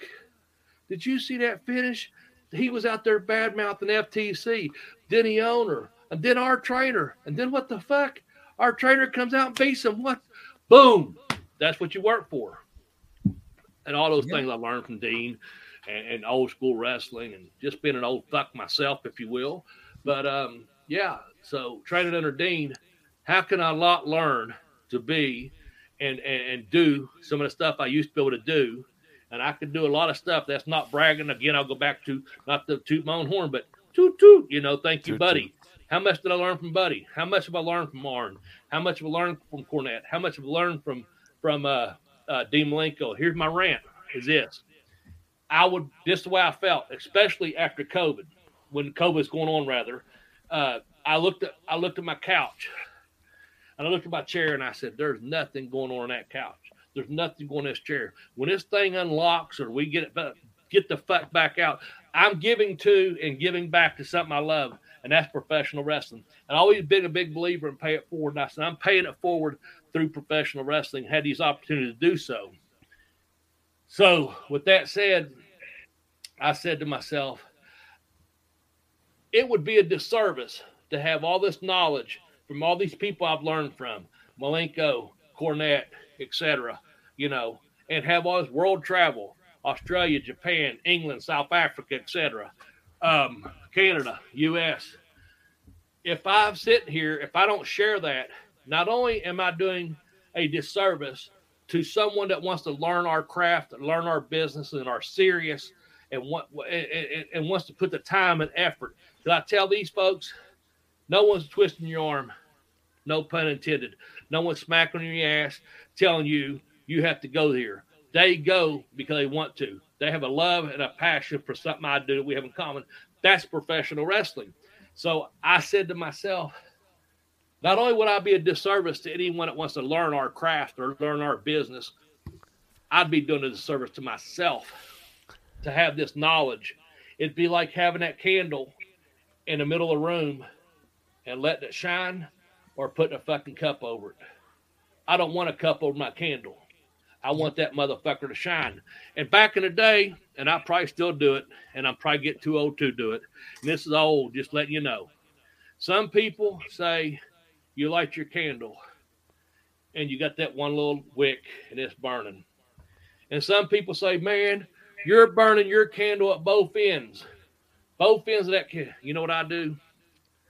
I take a flamethrower to that motherfucker. Whoo! And I fucking live. Yeah. Melt that motherfucker down and live and give back to something I love. Yeah. How's that? That's great. Definitely. That's Some of great. that may be stolen material. Yeah. But Well, there you go. creative liberties have been taken. I didn't hear nothing. I didn't hear nothing. Yeah. I didn't hear nothing. Yeah. So Yeah, what do you hear? What do you say? What do you hear? What do you say? Yeah. Exactly. It's Bobby really, Blaze made it up.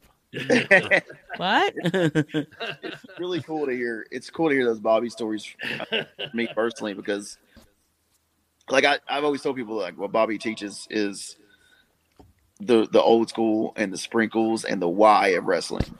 Like, it needs to make sense. There's no reason to get in there and have high spot matches.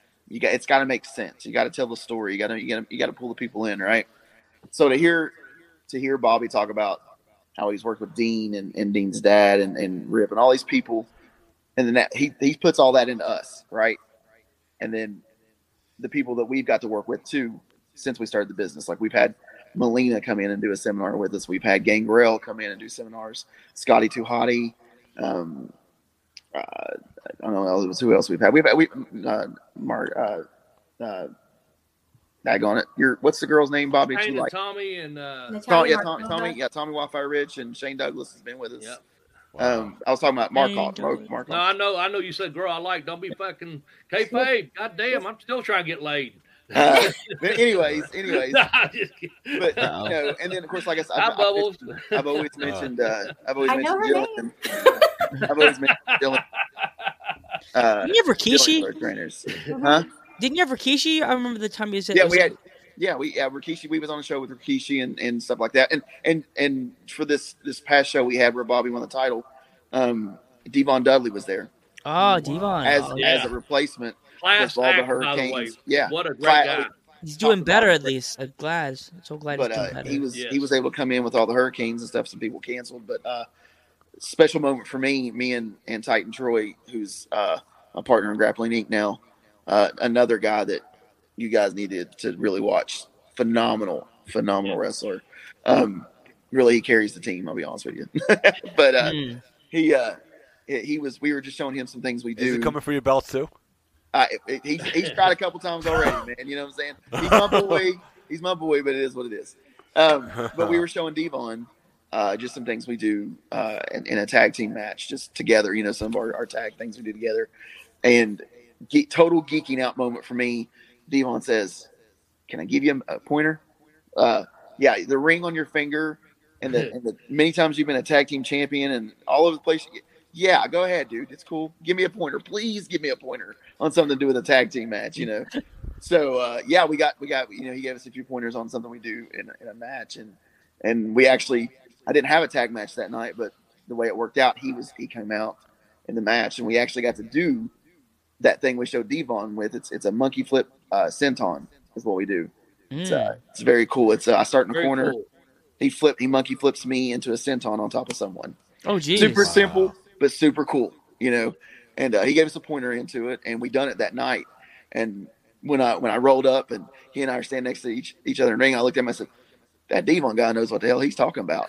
And Troy laughed real hard. He said, "I think so." But it all goes back. It's all that stuff. I mean, you know, we're getting the stuff that Bobby was taught. He said last night, "I won't teach everything that I know, but I'll teach everything that you know." So we're getting all that stuff that Bobby teaches us, and that he got from the people he was trained by, and the people we've got to meet along the way. And here at FTC and the Art of Grappling, we're really fortunate to have the people we've had. Pure professionals across the board. And there's not a lot of schools you can go to and say, you know, I've got to talk and be in a ring with, you know, Jillian Hall, Bobby Blaze, Gangrel, you know, we had Eric Redbeard here one time, Rikishi, Scotty Tuhati, Melina, Tommy Wildfire. That's a list, and that's just a few names. Like, if I sit and thought about it for a minute, you know, we've had Tony Atlas here. We've had Cowboy Bob Orton has been here to do some signings and talk to us. Kane has been here, done a signing here with us locally. We have been really fortunate to have who we have here, thanks to FTC's owner Joe Pace and Time Warp, our main sponsor, Earl over at Time Warp. But It's just it's all is what's made FTC and the Art of Grappling what we are is the beginnings with just Jillian, and then when Bobby came around after he got done talking to his couch and his chair, after he got done talking to those guys, and he came back in, and then they worked together for a long time, and then she got too cold and moved back to Florida, which all love for Jillian. No, I love Jillian to death. Jillian, you're a nice person. I love Jillian. Awesome. We heard a lot of good stuff about her. We heard a lot of things. I joke with some of the new students that we have. I tell them, you're lucky you have this version of Bobby, because I've heard stories about how Bobby used to train. And they're lucky they have this version of Bobby. But some of the new students we have wouldn't survive Jillian Hall. No, like as much as I love her and as much as she's put into my career to make me what I am. And again, nothing against you, Bobby. You know that we've had a conversation. Jillian's a main component of what I am. And I'll say this, and this before she left, and again, it just got too cold up here. She decided to go back to Florida. It is what it is, whatever. There's no heat between Jillian and myself. Nothing but respect there, personally and professionally. But I told her, and Sarah, maybe you had just started. You'd been there a little while. Some of the other students had been there since December, because I didn't come until March. I knew I was coming out. I just didn't know when, because my ass was glued to the chair and COVID was going on, and the couch kept speaking to me, like you said, whatever. I told her after a few weeks, I said, I just hope you know how much each of these students care for you and respect you. And she questioned me. She goes, really? And I go, yeah, they do. I said, I can tell how much they love, respect you, they care for you. And she goes, I just wonder if I was doing things right. And I go, well, you have. And the thing about that is, and I'll say this, and I'm not here trying to, kiss up to anyone, brag to anyone, toot their fucking horn. I'm just saying, when I told her that, and she took it, and I meant it, and I see what she done with some of those earlier students, she done a fucking tremendous job. And I have to say, man, she got a lot out of people, and I respect that, the way she trained each and every one of you all. So there's no heat there. I'm not saying it to suck up. That stuff I've told her to her face.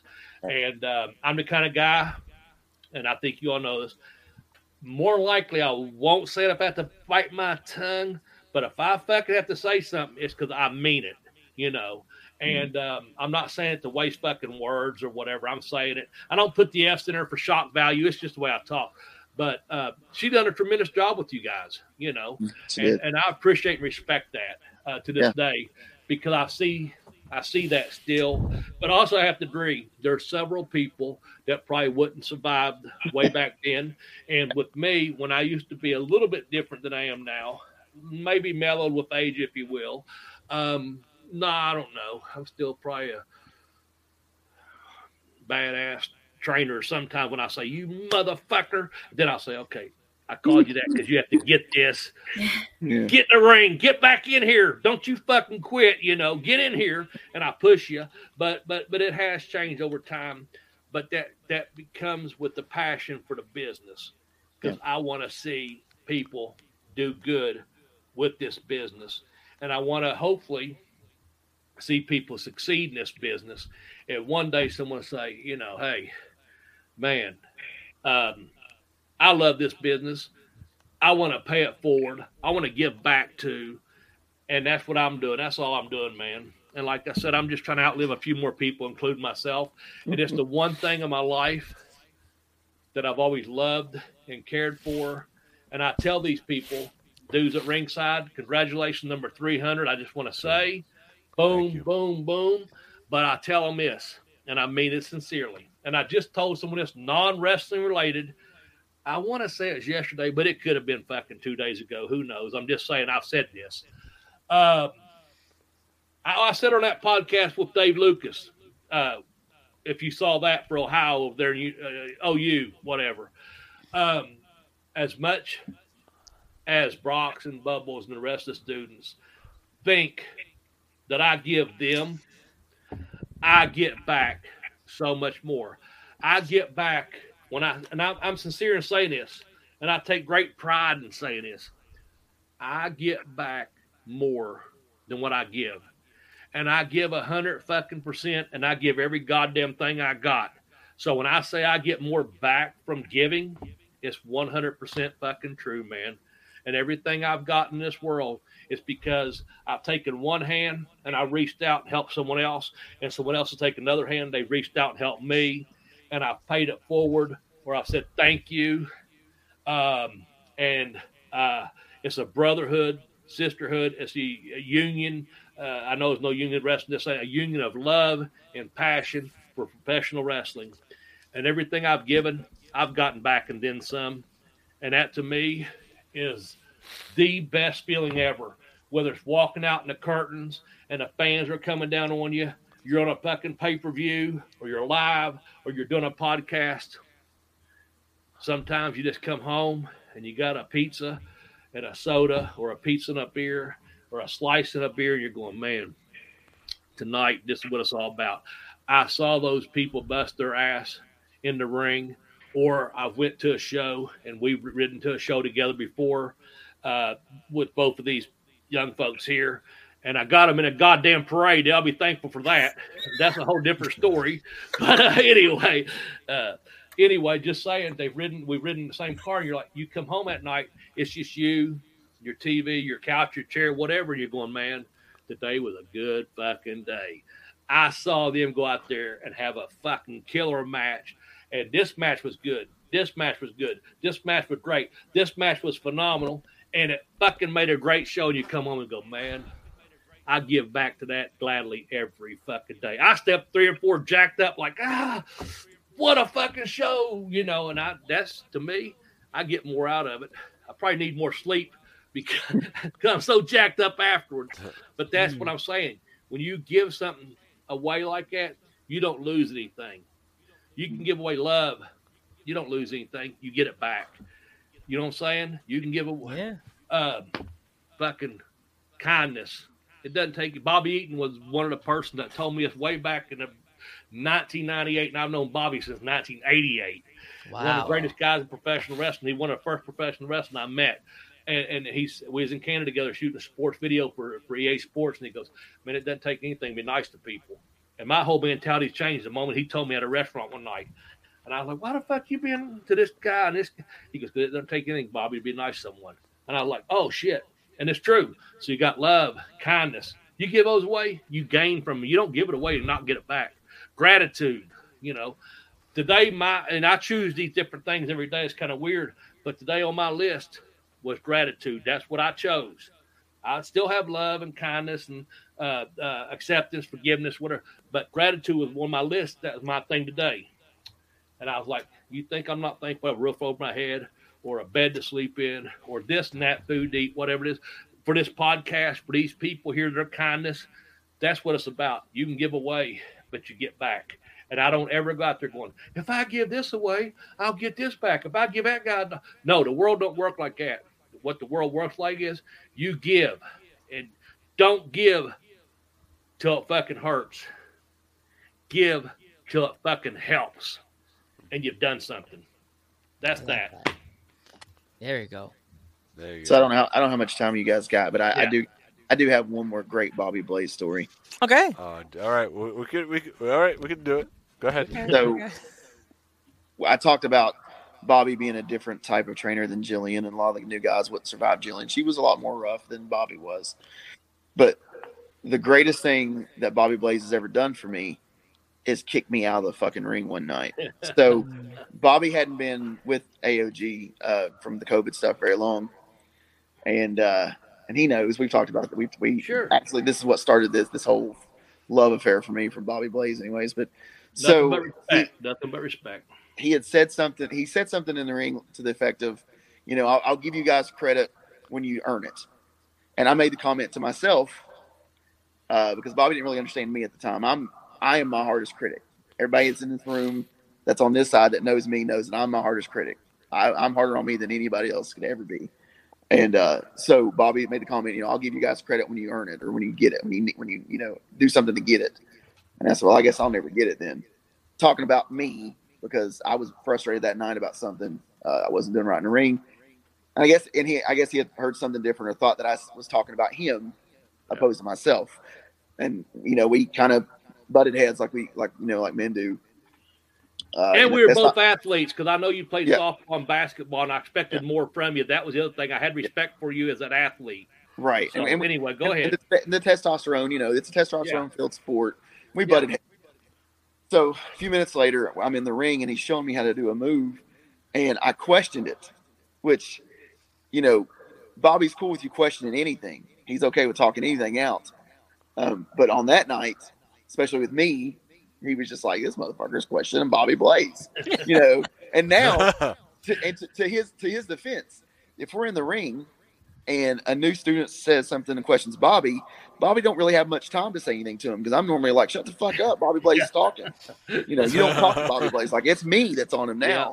But I was that guy, and because I was a Jillian guy. Bobby had been there just a few weeks, and I was on Team Jillian, because that's how I seen it. Or not really seen it, but that's just Jillian started with me, so I was kind of on Jillian there, and I didn't know much about Bobby, to be honest with you. So he said, "You know what? Get the fuck out of the ring." I said, "What?" He said, "Get the fuck out of the ring." I said, "All right, motherfucker, I'll get out of the ring." I rode out of the ring, and I was madder than hell, and I was like, "Fuck this, fuck that," and I was mad, And I sat there and I stayed mad for the longest time. I don't think I got back in the ring that night because I was told to get the fuck out. So I was like, "All right, fuck, I'm out." So he walked, everybody's done for the night. He's walking out.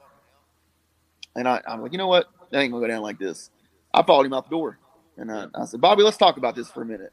Let's me and you understand each other real quick," or whatever it was. And he said, "Let's do that. We're goddamn men. Let's do it." And we sat there, and I won't tell you everything that was said, and it doesn't really matter. But we had a man-to-man conversation. And to this day, I will tell you the best thing that's ever happened in my career has revolved around Bobby Blaze. It's because he kicked me out of the ring and gave me a check on my attitude, or whatever it was that night, or the misunderstanding, whatever it started with. But he kicked me out of the ring, and he let me sit down. He let me track him down and talk to him, because he seen the passion. He seen the fact that I wanted to learn something, and he didn't understand me, and I didn't understand him. Yeah. But that night, we got the understanding. And then the respect came over the next 2 years. Yeah. Of And that was earning each other. twofold. I thought Anthony was saying one thing to Jillian and one thing to me, or whatever, and Brock's. What I was getting at. But I didn't realize he had already spoken to Jillian about something. He was being hard on himself. It wasn't towards me. It wasn't disrespectful to me. He was just speaking out. I'm like, well, fuck, man, I'm just trying to help you here. But that happened. And so he was his toughest critic. And then the other thing was this, and this is true in Bubbles, you can attest to this. I told Anthony and Brock's this, and that's the art of communication, or trying to get everyone together on the same page, or what I can't at the time, and you can figure out the names or whatever. I'm not going to drop names. I can't speak to you like I do an 18-year-old fucking cheerleader just out of high school. I can't speak to you like a 25-year-old, because I have a son fucking 25-year-old. I can speak to you. You're a grown-ass man. And I knew he had played sports. And I respected that. He still was out there playing softball and basketball and those things, and learning this craft. And I said, so how I'm talking to you is like a grown-ass man. You're 29, and I'm 39 now. Just bullshit. But anyway, saying, how can I talk to a 29-year-old man like I do a 19-year-old girl? You know what I'm saying? You can't, because that 19-year-old girl, she's still back there fucking cheerleading. This girl's still doing this. That guy's still doing this. This guy's never lived outside of his mama's basement. But this is a grown-ass man that's fucking grown, has a career, and still plays these sports and is very athletic. So when I saw that, I'm speaking to him from that perspective. So once we decided that, and I'm not kissing his ass, he's not kissing mine, I'm just saying it's life. And that's when, and I don't talk to Sarah the same way I talk to other people, because I respect her. When she started talking those interviews we was talking off the air, I said, damn, this girl gets her. Give her these fucking bullet points. She's going to take it away. Boom, boom, boom. So now she understands the art of an interview or a promo, etc. And back to Brock's there, once he understood, like, yeah, we're grown-ass fucking men. You're only talking to me the way, that's the way you should talk to me. And I'm like, listening to him going, well, now I know it wasn't towards me, because you're being your own harshest critic. At least you see the athletic ability you have, You see, you can do this. It was a misunderstanding. We got it all straightened out. There's nothing but love and respect now. But, you know, it's how you talk to, speak to, communicate with other people. That's what had happened. I saw more. I expected more. And that's what happened. And now we have more. He's so respected. Both of these folks are so respected in our locker room. They've learned so much about professional wrestling and also about teaching and coaching, because they both are teachers and coaches. And I see it and I hear it, and I see the people gravitating to them. That sometimes I think, motherfucker, if you knew. But when I start to say something, Anthony's already turning her ass like, shut the fuck up and sit down. Or Sarah's like, you got 2 ears and one mouth, sit down. And I'm like, oh, thank you, because I don't have time for that, because I've already been through that. I've been through it years ago. Now I'm going through it again. But at least I got two people that go, hold on, I got this, Bobby. I'm like, whew, thank you. But it's true. That's the way it happens, you know. And I know we're getting close on time, whatever. If you want one more good story or whatever, Anthony or Brox, thank you for sharing that with me. Kayfabe broken. Yeah, bro. Hey, I'll break the fourth fucking wall. You know what I'm saying? But hey, that's why I did this. Yeah. That's why I did this. Yeah, there you go, man. No. Whatever. Just saying. Yeah. Brock, oh no. Sometimes Joe breaks the kayfabe and calls me by my real name. So it's if like, you Joe, watch what the hell are you our doing? first few episodes, I used to call the L word. Whatever the fuck you want at your episode. Congratulations on 300. You know, Sarah, please be quiet over there, would you? God damn. I can't get a word in. I can't. I've been trying all night, boys. I've been trying all night. Well, it's kind of funny, Sarah. Like, I was at work and I was like, yeah, we're gonna have Sarah on this episode. And what song comes on in my freaking store? And I told the guy I work with, and he's like, "Oh, geez, you're an '80s boy." I'm like, "She wasn't even raised in the '80s." But the song Sarah came on. I was gonna say, like, fucking Hall Nose had to fucking come on probably or something. What yes, the song Sarah. Yeah, like what? The radio song. She was just barely born in the '80s, wasn't she? Yes. I wasn't born in the '80s. Brox, you shut your mouth. I was not born in the '80s. I said you were just barely born in the '80s. I wasn't sure. I don't know. I was not. That Sarah song came on, and that day when we first got her on the podcast, I'm like, I gotta find a freaking song because I'm Mr. DJ. Who was it Hall Nose? Who sang that? Was Hall Nose? It was radio. I think it's a radio or something like that. Commodores? Who the fuck sang it? I don't know. All I know Look is it that up. Let us know, Sarah. Look it up. All I know is that song. And I used to get teased because that song when I was a little boy, because there was a girl I really liked named Sarah. My song would come on, and my mom's like, "Randy, it's that song. It's your song with her." I'm like, who the fuck's Randy? Who's Randy? Huh? Who's Randy? We don't need to practice Randy. Yeah, I would get teased like, "Leave me alone, Sarah." Who was it, Sarah? Is it Jefferson Starship? I think it's Jefferson. Is it? Miracle is one of my favorite songs by them. Yeah, but if I gotta remember the name of the band, but it was like Sarah. Was that from like 1980? No, yes, Jane. I'm thinking Jane from Jefferson Starship.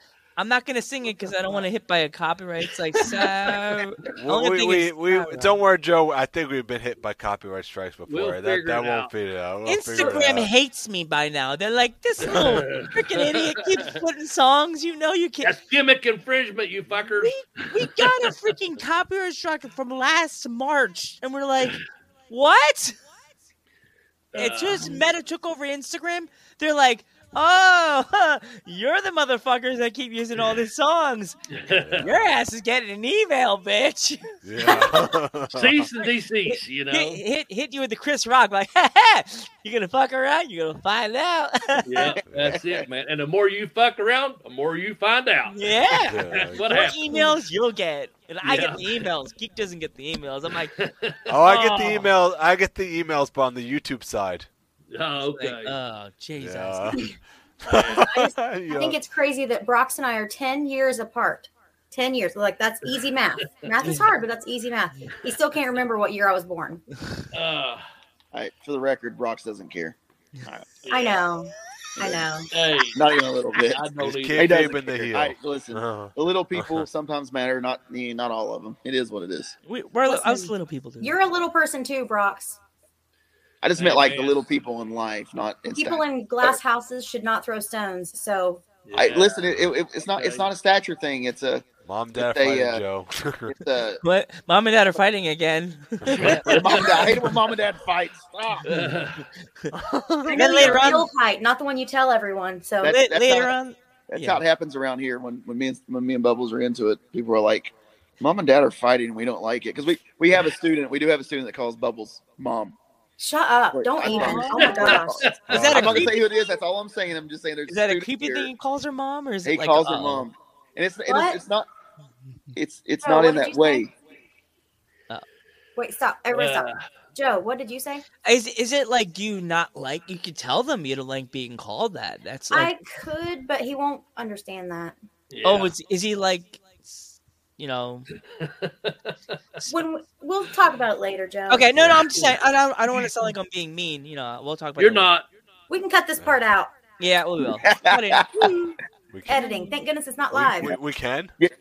Get that Randy guy to cut this out. Whoever the hell Yeah, that guy is. Whoever that is. Randy. Yeah, I'll beat that guy's ass later. He's annoying. Wait, we can cut this part out? Yes, hopefully you can. Don't worry about it. Maybe Lance can do it. Yeah, that guy Lance. Who's Lance? He's that slave that sits behind the computer, and Joe's just like, just make an episode. Yeah, hey girlie, what up? Bob's done, man. He's like, Sending I'm dead done. Oreos. Past our bedtime. Yeah, send listen. in dead pictures of Orioles to Show Pony. She's blocking Joe. You jerk. Yeah. You're such a Man, jerk. y'all leave her alone, man. She's a good girl. No, I will not. I will not. You want to see something real special? What's so Watch funny is Boy none of that was Good intentional. match. It just happened. We should have. Oh my God, another match you two need to get. You and Show. I'm talking in my camera, but I'm looking away. You guys need to do like a 3 stages of hell match.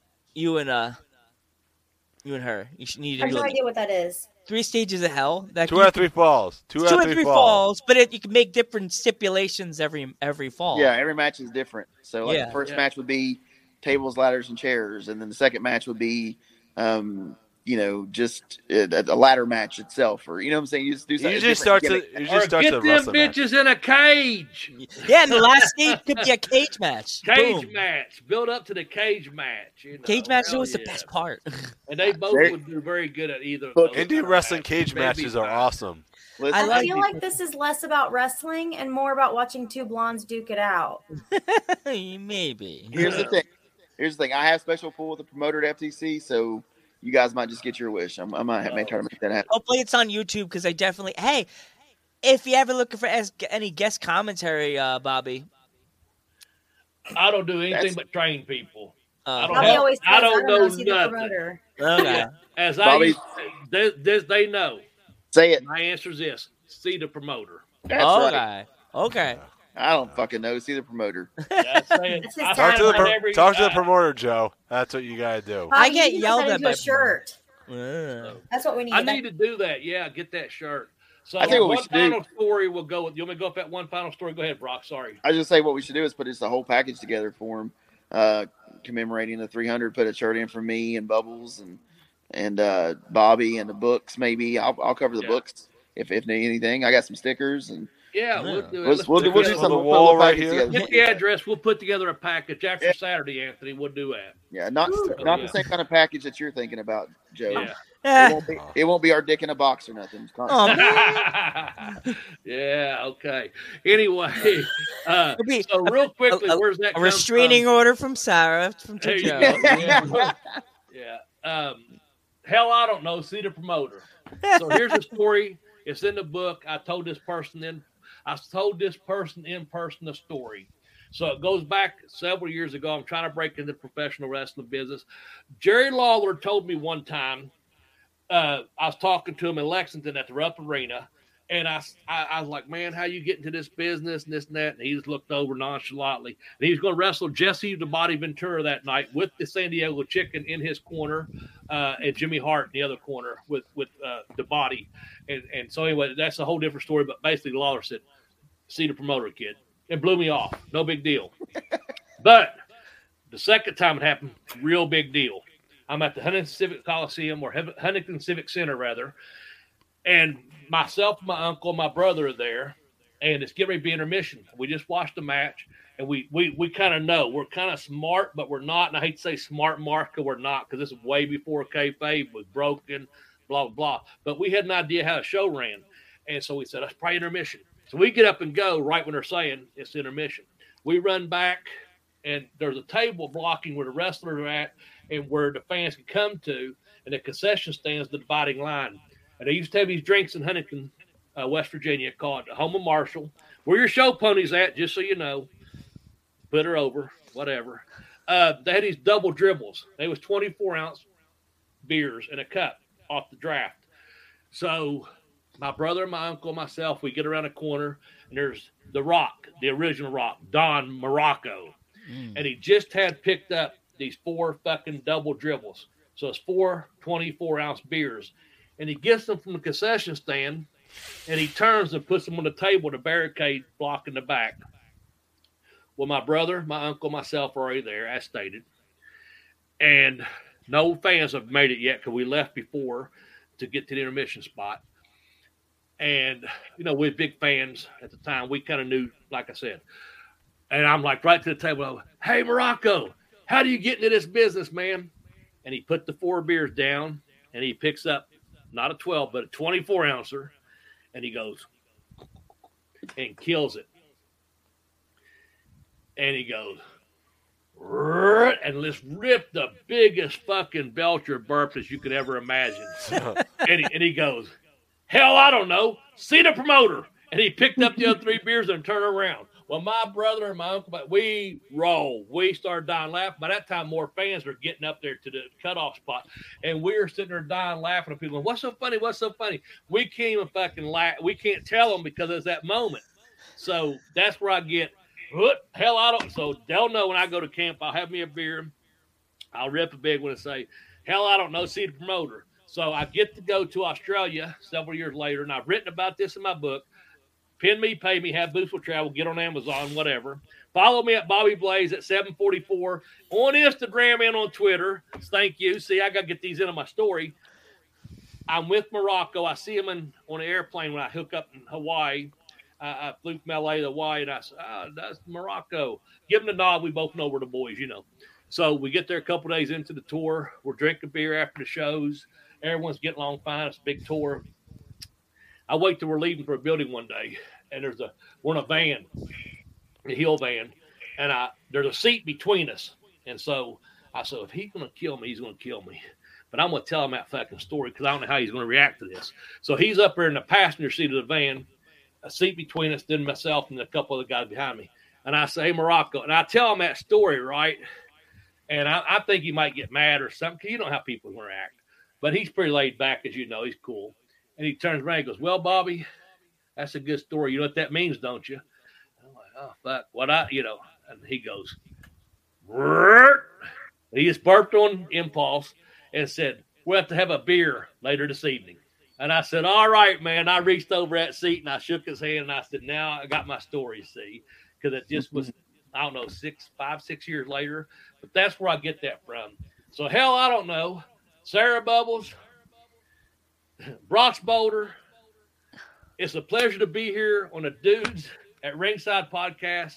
You gentlemen, congratulations on 300. And all I know is this. See the fucking promoter. Yeah, exactly. Love it. Yeah. Congratulations, guys. Thank you. Do you guys have anything you want to promote, like upcoming shows or anything, or are you going to be No, on? I think we're done for the year. I'll always put over getting on Facebook or Instagram or any of the social media sites and checking out anything FTC has posted. We have a YouTube page, FTC Wrestling or the Art of Grappling, FTC's Art of Grappling on Facebook. Personally, I have Instagram, Twitter, Facebook, and then I have a YouTube channel as well. All of it's under Brock's Boulder. I'm the only one on the internet, I hope. But yeah, for me personally, I this is all I've got, guys. What are you? Bubbles, you? Well, see, I was on time for the podcast, so I did mine at the beginning. Ooh, ouch. I'm sorry I'm such a big star. People want my time everywhere. I can't help that. I'm sorry. Yeah, that's what it is. Okay. Anyway. No, but I didn't know Rox and Bobby, you guys know more than I do. But did you want to talk about what we have coming up at the end of November? Well, we could. I'm just going to let Bobby plug that. But Bobby, go ahead. Bring that up, buddy. So I think the only big thing we have left, we're all going to WrestleCade. Is that correct? Yes, sir. We're going to be in Winston-Salem, North Carolina. Thank you, Time Warp, and thank you, FTC. That's both our sponsors.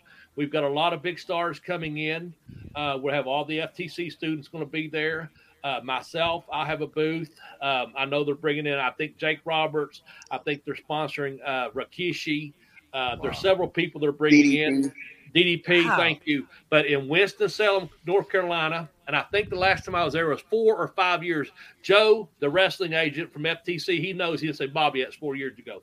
Whatever. I was there on the 3rd anniversary. I couldn't make the first one. We hadn't a connection, and it started off really good, and that show has grown. The 3rd one, they did a Smoky Mountain Wrestling panel there, and I was a part of that with Cornette and Bobby Fulton and several other people, Dutch Mantell, Tracy Smothers, etc. So this time we're going for FTC and for Time Warp, and it's going to be you have to look at the dates, but the Friday after Thanksgiving, we'll be there all day Friday, Saturday, and Sunday at WrestleCade in Winston-Salem, North Carolina. It's one of the biggest events on the East Coast, especially the Southeast. And I'm really looking forward to returning to that, especially under the FTC banner, as well as I'm representing. There's no heat there, anything like that. Time Warp. So I have to give a shout out to Earl from Time Warp and Joe, the wrestling agent from FTC. That's going to be our last big event that I think we're doing this year because we have had a killer year on events. And I'm really looking forward to returning to that. We're going to do some traveling. That's about a 5-hour drive for us from where we're at. And it's always fun when you get to travel on the road and listen and learn from the road stories and also be around these other professionals. And the fan base there, they draw from other countries and just about every state in the United States. It's a huge fucking deal. Yeah. And if you're watching this podcast, Dudes at Ringside podcast, and you come up to our tables that day, please say, hey, man, Bobby, I saw you on the Dudes at Ringside podcast. I saw you at Sarah Bubbles. I saw you at Brock's Boulder. I saw you at the fucking Geek Metal Maniac, fucking Joe Panther, whatever. You know, hey, because we're here. We're going to promote everyone. We're just trying to get over and have a good time. And fans, get out to see us at these events. Yeah. And if you see any of these people on live events, don't go up to them and say, who that, when they're talking about who you? Joe Panther, who you. Say, hey, I know you motherfuckers. You're the Dudes at Ringside. We saw you on your podcast, and now you're at a fucking independent professional wrestling show, and you're here.